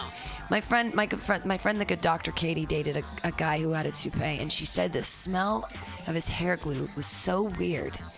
And she accidentally saw it once with his head without it off, and she thought that he probably would have been better without it. Right. But he was so not confident. He was so insecure that, he drove 15 fast cars and he dated a woman 20 years younger than him and he made millions of dollars and he would take her out to these really great restaurants, but she finally had to break up with him because she's like, it's fine being like, the hot trophy on his arm and he has so much money and he spends, but she's like, it's the toupee, I can't get over it. Yeah, I wouldn't be able to do it either. So I can really only do age appropriate. I can't do age appropriate. too Well, far I on the like red. younger guys. I gotta say, I like young guys. Hey guys, what's going on? When they have to be able to, they have to be able to buy you a beer. Hello. Yeah. That's the main thing about dating younger guys. They have to be over 21. Even when I was at the low end, even when I was dating 21-year-olds, and I was in graduate school, they had to be 21. They had to be able to buy me a beer. That was my rule. But I don't have a problem going younger because I've always liked younger guys because it seems like they respect me more or something. They think I'm smarter. Definitely. And older guys are like, they just don't. I just can't do it. I don't know. Yeah, well, and younger guys going for older women aren't really looking to have kids, so that's kind of also a bonus. Yeah. So if I was dating age appropriately, there would probably be a lot of stress and pressure about me being 41 and not having kids yet. Like if I had been, I've been dating Jonathan for coming up on 3 years here in June, and we're passing right through the last of my childbearing years together. I'm like 41 now, together, but he doesn't want kids. I don't want kids. It's great. Yeah. And I don't want kids either. I haven't. It's too late for me. I'm 41. I don't want to have a retarded baby. I just don't want to. Well, it's not even about that. It's just for me. It's about that. I cannot have a special ed kid. Well, and 80 hours devoted to kids instead of comedy. Exactly. Yeah. Oh no, they're great when you get paid for them, but if you're not being paid to hang out with them, what a time sink. Right. Unless you're high. Unless you're high all the time. Yeah. No. Absolutely. If you're high all the time, it's great to hang out with kids. Seriously, I think that's one of the things that mothers with toddlers should do is be high more often. Absolutely. It's so much easier to relate. So much easier to read a stupid children's book if you're high. Oh, so you much can more really fun. See the nuance in a Thomas the Train book. Oh, you know what I'm saying? Yeah, Percy, that weird little red train. Okay, so this is a year and Trump fails. This should be fun. Love him or hate him, there is no escaping Donald Trump. And whether we want to admit it or not, this is pop culture, by the way, which is funny. 2015 in a way no one else quite has. Ever since he stepped behind the podium to announce his 2016 presidential bid in June, The verbal diarrhea spewed from his mouth into a mountain of ignorance and bigotry. Here are Donald Trump's biggest failures in 2015. All right. June 16, 2015. Trump announces his bid to run for president 2016. Most of us still thought of Donald Trump as a real estate mogul turned reality star, but he had his eyes set on a much bigger prize. On June 16, 2015, Trump formally announced his bid for the 2016 presidential race, but that wasn't what shocked the world. It was his disparaging remarks about Mexican immigrants that he delivered in the same speech that sent the rest of his campaign downhill. When Mexico sends its people, they're not sending their best. They're not sending you. They're not sending you. They're sending people that have lots of problems, and they're bringing those problems with us. They're bringing drugs, they're bringing crime, they're rapists, and some, I assume, are good people. The backlash was fast and furious and This is the first time I've actually heard that. I mean, I heard about him being... Oh, you hadn't heard that before? I've heard about him calling people racists, but I've never actually heard it, from the lion's mouth. The rapists. I mean, he's just making shit up. He's like he's on a podcast everybody's listening to. The first fundamental problem with that is really that they're sending. Mexico isn't sending anyone anywhere. Yeah. Like, how do you not even get that? Like, let's talk before we get to the other things that are wrong with it. Like, what is he thinking? Yeah. Oh wait, this is. I don't feel like we need to talk to this. We need to see this lady. She's kind of lame, but here they're not sending their best. Yeah. July 12, 2015. Trump threatens to kick El Chapo's ass. When Mexican kingpin Joaquin El Chapo Guzman escaped a Mexican maximum security prison on July 11, 2015, the world was not only impressed by his ability to escape not once, but twice from maximum security prison, but also fearful that a man with a history of such extreme violence was once again free in the world. Not Donald Trump, though. The following day, Trump decided to puff out his chest on Twitter in an attempt to devalue his opponents, writing, "Can you envision Jeb Bush or Hillary Clinton negotiating with El Chapo, the Mexican drug lord who escaped from prison? Trump, however, would kick his ass." A Twitter user who appeared to be El Chapo's own son decided to call out Trump's bluff with the following tweet. "Keep f***ing around and I'm gonna make you swallow your words, you f***ing whitey." Trump quickly tucked his tail between his legs and reached out to the FBI for help with beefing up his own security, fearing the wrath of El Chapo. August 25th, 2015. Trump has Univision anchor ejected from press conference. Trump's apparent disdain for Mexican people reached new heights when he heckled reporter Jorge Ramos during a press conference and had him forcibly ejected when Ramos pressed to ask a question. Trump has a question about immigration. Your immigration plan. Okay, who's next? Yeah, please. Trump, I have a question. Excuse me, sit down. You weren't called. Sit down. No. Sit down. No, sit down. An immigrant. Go ahead. I have the right to ask the question. No, you don't. You haven't been called. I have the right to ask the question. Go back to Univision. No, this is the question. Go ahead. You cannot deport 11 million. Go ahead. You cannot deport 11 million people. You cannot build a 1900 wall. You cannot deny citizenship to children in this. Sit down, please. You weren't called. Trump did ultimately invite Ramos back into the press conference, no doubt after an advisor explained it was a smart move, and answered the question regarding Trump's proposal to deport 11 million undocumented immigrants, saying, "They're going to be out so fast your head is going to spin." November 7th, 2015. Trump hosts SNL and kills Hotline Bling. Not in a good way. When Saturday Night Live invited Trump to host on November 7th, 2015, the public was both angry and intrigued. While it proved to be ratings gold, the Donald's SNL episode was universally panned. His recreation of Drake's Hotline Bling video was the low point of an altogether terrible evening. You used to call me on the cell phone.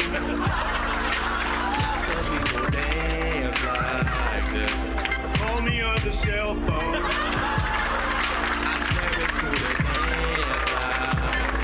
There was one highlight, however, and it wasn't from Trump. Comedian Larry David, there to reprise his role as Senator Bernie Sanders, called Trump a racist on live television. For speaking truth to power, David was awarded a $5,000 reward from protesters who offered up the bounty to anyone with the guts to disrupt Trump's episode. You're a racist! Who the hell is I knew this was going to happen. Who is that? Trump's a racist! November 22nd, 2015. Black Lives Matter protester beaten up at I Trump heard rally. this is terrible. During a Trump rally in Birmingham, Alabama on November 22nd, 2015, a Black Lives Matter protester began heckling Trump while he spoke on stage, much to the dismay of Trump supporters in the audience. The protester reportedly yelled, "Black Lives Matter," to which someone in the audience yelled back, "All lives matter." Moments later, he was kicked, punched, and shoved to the ground while Trump could be heard yelling, "Get him the hell out of here."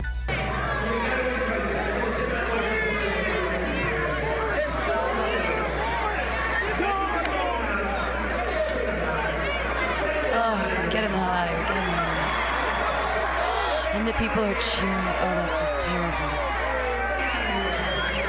It's disgusting.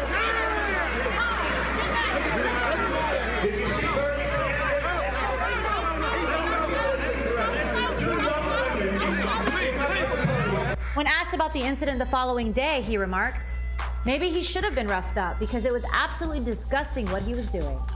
December 8th, 2015. Trump announced his plan to ban all Muslims entering U.S. It was a year full of fails for the mogul, but this became the breaking point for a lot of people who up until now saw Trump as a harmless caricature, a mockery, a kind of entertainment. Days after the horrific mass shooting in San Bernardino, California, Trump announced a proposal for, quote, "a total and complete shutdown of Muslims entering the United States." During an exchange with Yahoo national correspondent Hunter Walker, Trump was asked if he was insinuating that Muslims should be required to register themselves in a database. He replied, "Well, we're going to have to look at a lot of things very closely. We're going to have to look at mosques. We're going to have to look very, very carefully." Trump's proposal began to draw comparisons to another man in history who had a similar ideology, Adolf Hitler. Singling out an entire religion for the actions of a few is a gross notion and worthy of the comparison.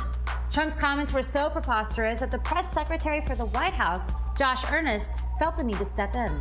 The fact is, what Donald Trump said yesterday disqualifies him from serving as president. Unfortunately for all of us, it's not an official disqualification, but a shared sentiment among the majority of American citizens. Or is it? According to the New York Times, Trump's position in the polls is currently at its highest ever, commanding the support of 35% of Republican primary voters, leading his closest competitors, Senator Ted Cruz of Texas with 16% and Ben Carson with 13%, by a more than 2-to-1 margin.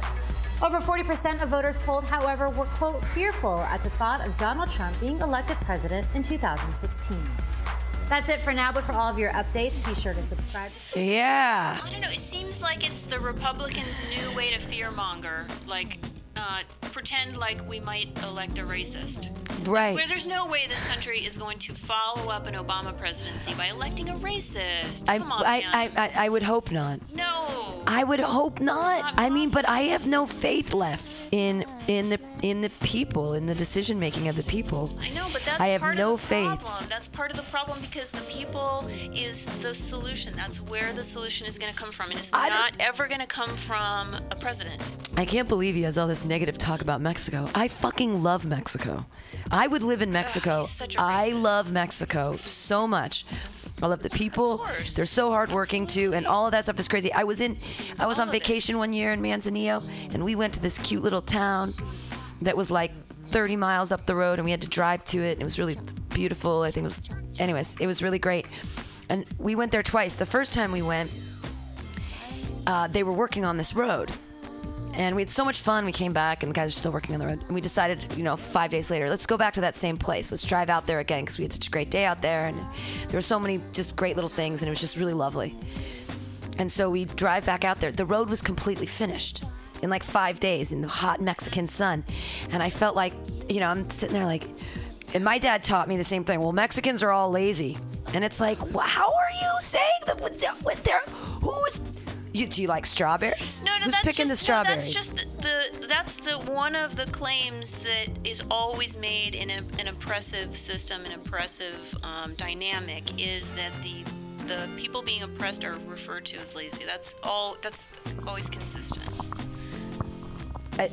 I don't understand why that's the... But also my experience has been that day laborers are just some of the hardest working people. I love hiring day laborers for my move. They're so trustworthy and reliant. I think it's tragic that we have so many working poor in this country. That's Oh yeah, I mean, and it's ridiculous because it doesn't need to be that way. Well, we're creating more of a working poor now again. Now with this new servant economy that we've created with TaskRabbit and Uber and Lyft, right, exactly. And I mean the new TaskRabbit.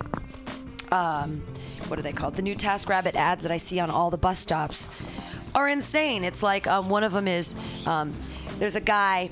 The only reason I notice it is because he has a body kind of like Jonathan. It's pretty hot, and it's his back, and he's climbing up a wall, and he's got a stupid gecko tattooed on his shoulder, and he's in that gecko shape crawling up a wall, and it says, hanging shelves. Oh, TaskRabbit, doing the things, doing your chores so you don't have to. And there's one of them where there's a lady with a baby in the air, and it says, like, doing laundry or something like that. It's just, it's silly. It's like in their new slogan is, you know, helping you, you know, so you can live your life or whatever. And I just don't like this new servant economy that we're dealing up in San Francisco, saying, hey, rich white people that don't have time to take care of their kids or hang their shelves or do their laundry. Now there's a poor white person that'll do it for you. You know what I mean? I think the first task is to do something about the working poor. I mean, I feel like everyone can get on board with that. Let's start with a unifying concept. Yeah. I agree. The working people who are actually working, you know, 2 jobs to, you know. Yeah. And I'm concerned about the way in which the media coverage undermines our confidence and our trust in each other. Absolutely. Like you said earlier, which is that, you know, I think we have to embrace each other and embrace doing the things that make a difference more so than embracing this media bullshit. Right, media bullshit. Well, but that's the thing is we're a commercial-based culture, and that's how we learn how to, what things are cool and what things, how to be a person in America, how to be a personage. You know what's cool about history is it's amazing the way people love information. We love it's like we're babies. It's like you know how a little baby will look at itself in the mirror and just kind of trip out. Like we do that with it. We just love each other so much. We like to watch movies and stories about each other, and it's cool, but. It's also easy to get distracted from how to do that, like especially if we're not taught how to have healthy relationships. Right. Well, yeah. I mean, geez, healthy relationships. Who has a healthy relationship? I mean, even when I grew up exceptionally rich, and you know, oh, poor little rich girl. Oh, a little tear, born on third base, and I mean, it's my, you know, oh, poor me, and. I wasn't accepted in high school because I was rich, but not as rich as they were. You know, it's like, you know, everyone made fun of me because my zippered jeans were Palmettos and not Guess. Oh, tear. Oh, everyone made fun of me because I got a car when I was 16, but it was a brand new Hyundai and not a BMW. Oh, tear. I mean, these were like the biggest, saddest things, you know, in my life when I was in high school was like, nobody likes me because I have a Hyundai. Hey, you know what? This is one of the reasons we get along so well. I also went to rich kids' school, and it was like, you know. I just wasn't rich enough. But I was richer than everyone else. I was richer than. But I appreciate the experience because it was a sort of weird kind of a, like. It was like wearing a t-shirt inside out because on the one hand, it was interesting to me to be exposed to that kind of wealth and that kind of the mentality that wealthy people maintain and how wealth works but at the same time within that system or within that culture be the poor person. And so I understand what it's like to be the poor person because my parents were poor even though they were struggling to send me to a rich kid's school. And so the weird thing for me in my life is that my parents are now rich, but I did not grow up that way. Sure. We were always like super poor because my parents were putting all the money into the tuition. Right. And so I know, and tuition is access to this special thing, you know, but I think that that's even a scam. I think that higher education is even a scam, where we're led to believe that, well, if you go to college and you do this, everything's going to work out. It's going to be fine. You're going to make plenty of money. Don't worry. It's not that it's a scam. It's that no. It's not. It's that back in the day, only rich people were educated in higher education, and so that was the way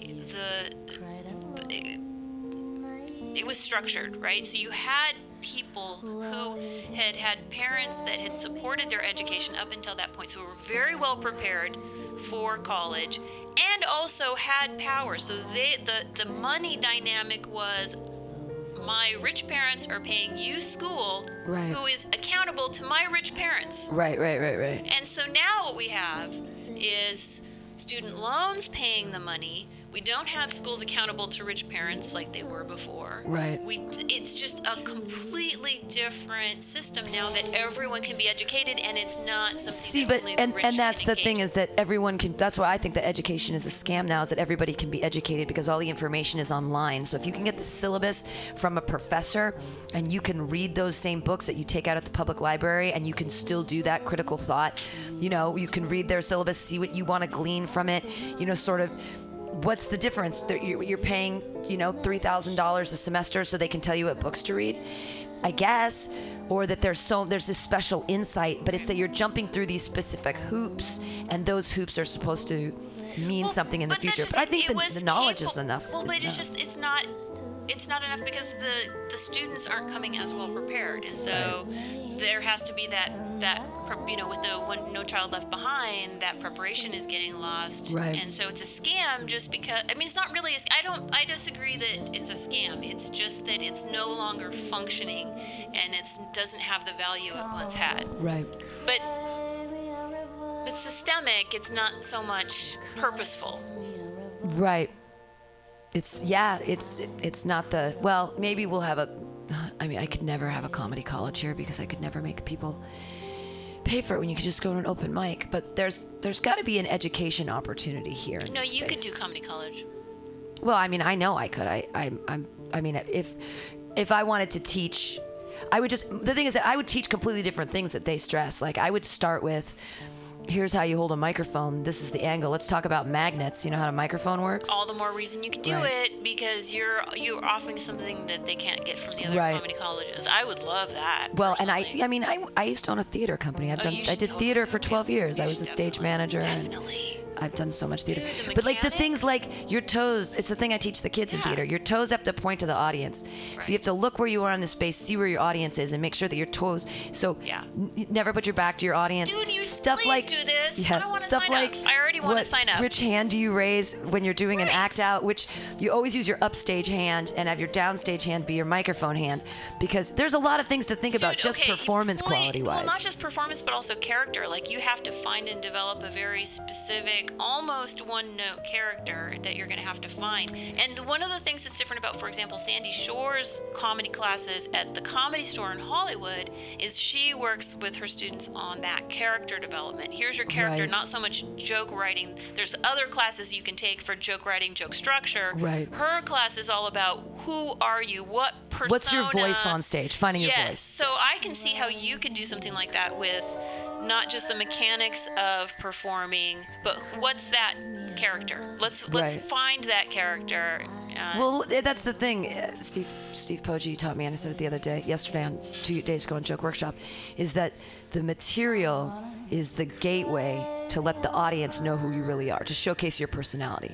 The material showcases your personality. What they really want to see is who you are. Definitely. And they love it during the riffs, and they like you to be unique and different. Yeah. Because not anybody can write jokes, but almost anybody. Almost anybody. Because it's like just the basic. Well, it's easy to make people laugh. My autistic friend, she went up for the first time at Brainwash with me on stage, and she said, she took the microphone away from me and said, my nanny Pammy goes in the bathroom and poops and farts.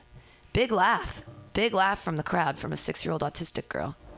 My nanny Pammy goes. Simple truth. Simple truth. She poops and farts, and writing everybody simple laughs. Truth jokes. Absolutely. I'm Love all it. about the poo. We're all about the shit. Well, that about wraps it up. This was great, Trina. I think that we got away. You were part of the politics here. Sort of. Yeah, but you were so great keeping up with us on task, even though I was trying to change the subject every time we watched. I just, maybe next. Well, no, I don't. Next, everyone should know why they should vote for Bernie. But don't pay attention to don't buy into this crazy media maelstrom. Turn the TV off and go do something read a book. meaningful. Go read a. Yeah, the least thing you could do is read a book. listen. You can download your show. Maybe research libertarianism before you endorse it. Right? Research libertarianism. Let's try that. Well, I mean, the one thing I like is, I like to do I say legalize that marijuana 2016. Sure. Everybody, please. Please. It will only help mothers not drown their babies in a bathtub. What annoys me is that we didn't legalize pot back when we were furloughing. Like, we could have just taken so much tax money from pot. Absolutely. Like, why didn't we just? Well, it's because of DuPont in the late 30s. They started making synthetic rope made out of petrochemicals and hemp rope. Right. They just made a hemp breaker, which was this great machine that had just been patented, and it broke down the hemp strands so that it was, because it used to be really difficult to make the hemp into rope. It was really labor intensive, and someone patented a hemp breaker, and then right after that, William Randolph Hearst ran all his smear campaigns against marijuana because he owned cotton farms. And so he didn't want a renewable resource to continue when they could be making money off petrochemicals and cotton, which are both like high yield, high money, bad for the environment. The same concept, big pharma in the 21st century having a big problem with the fact that pot. That's exactly what's going to happen. A lot of the problems that big pharma is now killing. They made Marinol as a synthetic marijuana that was in a little orange pill that they made. I got to take a bunch of them around 2006 when my ex-husband's father died because he willed me all of his drugs. And that Marinol was great, but real weed is better. It was so strong and so different and not natural because it was a synthetically based THC. It was weird. It was great just because I love all weed, but pharmaceuticals want to get their fingers in that. They don't want something that we can grow in our backyards. They don't want like the farming. It's like Monsanto. They're the big. It's awful. Hey everybody, that was the Alta-Cast brought to you by Alta California Botanicals, best tink in the biz. Please support medical marijuana. Go to your local dispensary. Ask for it by name. Alta California Botanicals. 6 healing structures. Formulas to everything to make you sleep, to make you high, to make you feel better, to kill that cancer. All of it. All of the above. I'd like to thank Trina Roderick again for being my co-host. Thank you. I wish that my dad would have called in, but that's cool. We'll see you guys next week. I'll probably be joined. Actually, I will not be here next week, and hopefully Old Dumbface and LaToya come in and do a little guest thing, because I'm going to be in Napa with my boyfriend. Having a good time with the 2-person bathtub in the room. You could take the TV and aim it toward the thing. We're going to play a lot of Scrabble. And a lot of sex. Big king bed with the fluffy stuff. We're going to go kayaking if the weather is nice in the Napa River. Yeah, and I have the food stamps, so we usually go to like the Safeway or the Whole Foods and get a bunch of cool sundries and eat it in the room. And we'll go out one night to this place called Carpe Diem. Really delicious. They have a mac and cheese, a duck confit mac and cheese. Yum. I love duck confit. I love mac and cheese. Yeah, I love duck confit. Love mac and cheese. Yeah, Bill, it's a great place, Carpe Diem. Hey, go visit them in Napa next time you guys are there. I'm gonna try to get a free meal out of them. Be like, hey, I've been talking about you on the radio show. Did you see me at the Warriors game? Right on. Okay, well that's been the Alta-Cast. We'll see you guys next week. Bye.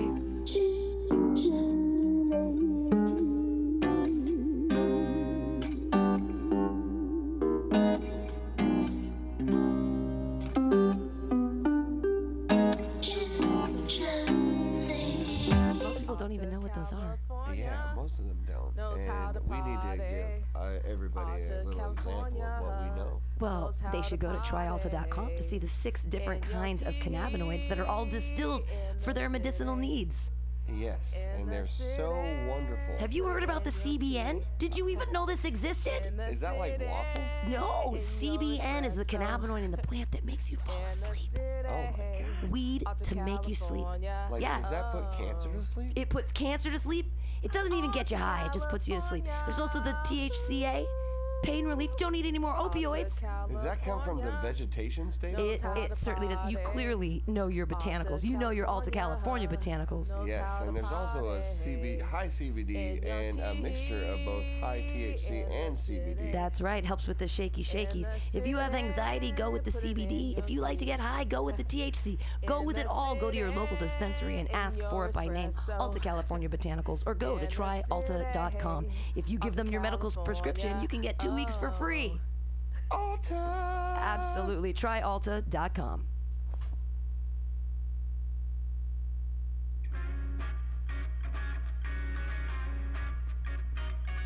Hey, you psychedelic junkies. Need something to do Tuesday, March 1st? Well, get your ass on out to the Golden Bull in Oakland at 8 p.m. for a stellar lineup of psychedelic rock brought to you by Subliminal SF. Featuring War Cloud, Cloud Catcher of Denver, and Skunk. Then, Thursday, March 31st, check out Seattle band UN, Hissing, and Cardinal Worm. Also another band to be announced. Same place, same time, $8. Funeral Doom is the genre. For complete listings and more information, visit subliminalsf.com or check them out on Facebook. See you there.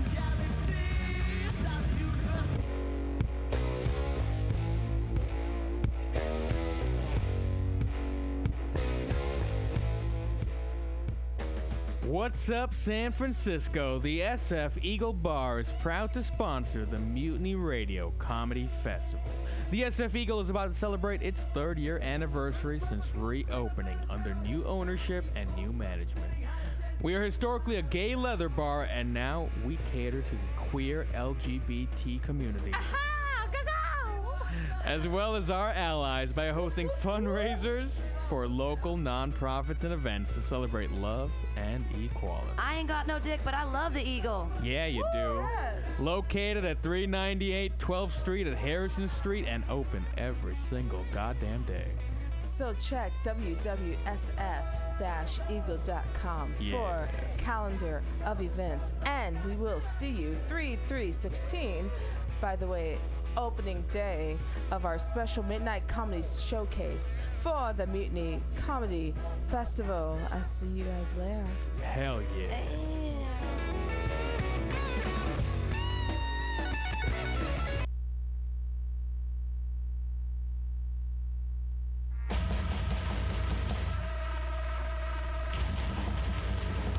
Industrial Metal's taking over. Golden Bull in Oakland, April 5th, with the Death Kings of LA, Genocide Skin, Ort Cloud, and other bands to be announced. 8 p.m., $8, all industrial metal. They come again on April 15th to see some noise rock. The other band on Earth will be there. Jerkogram of LA will be there. And Love Moon. Same place, different time, 9 p.m., $7. Brought to you by Subliminal SF. For complete listings and more information, visit subliminalsf.com or check them out on Facebook at facebook.com/subliminalsf.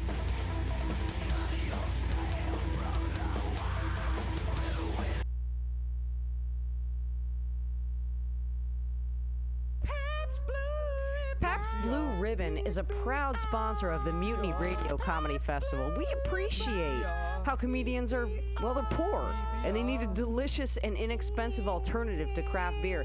Now, that's why every Pabst Blue Ribbon is affordable and accessible to even the dirtiest of dickbag comedians, allowing them to be in public at a bar interacting with people they probably shouldn't, like women. So go buy your favorite comedian a PBR. They need the encouragement that someone, somewhere, cares what they have to say. Pabst Blue Ribbon, keeping comedians funny with classically delicious flavor since 1844, which is crazy because it was America's best in 1893.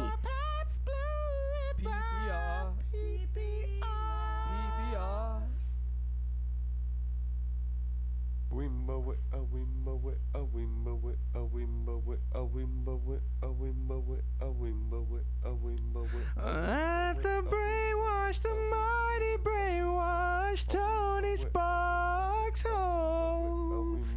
At the brainwash, the mighty brainwash, oh yes, we got them jokes. 7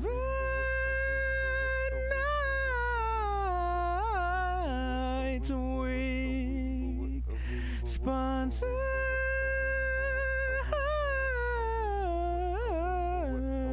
by True Hustle Entertainment sponsors all the jokes. Anthony Medina lets us all tell jokes. Please call specifically for Sid, and don't worry, you'll love his jokes, and I don't kid. At the brainwash, the mighty brainwash, though Tony loves to host. Oh, at the brainwash, the mighty brainwash, oh, you will love our jokes.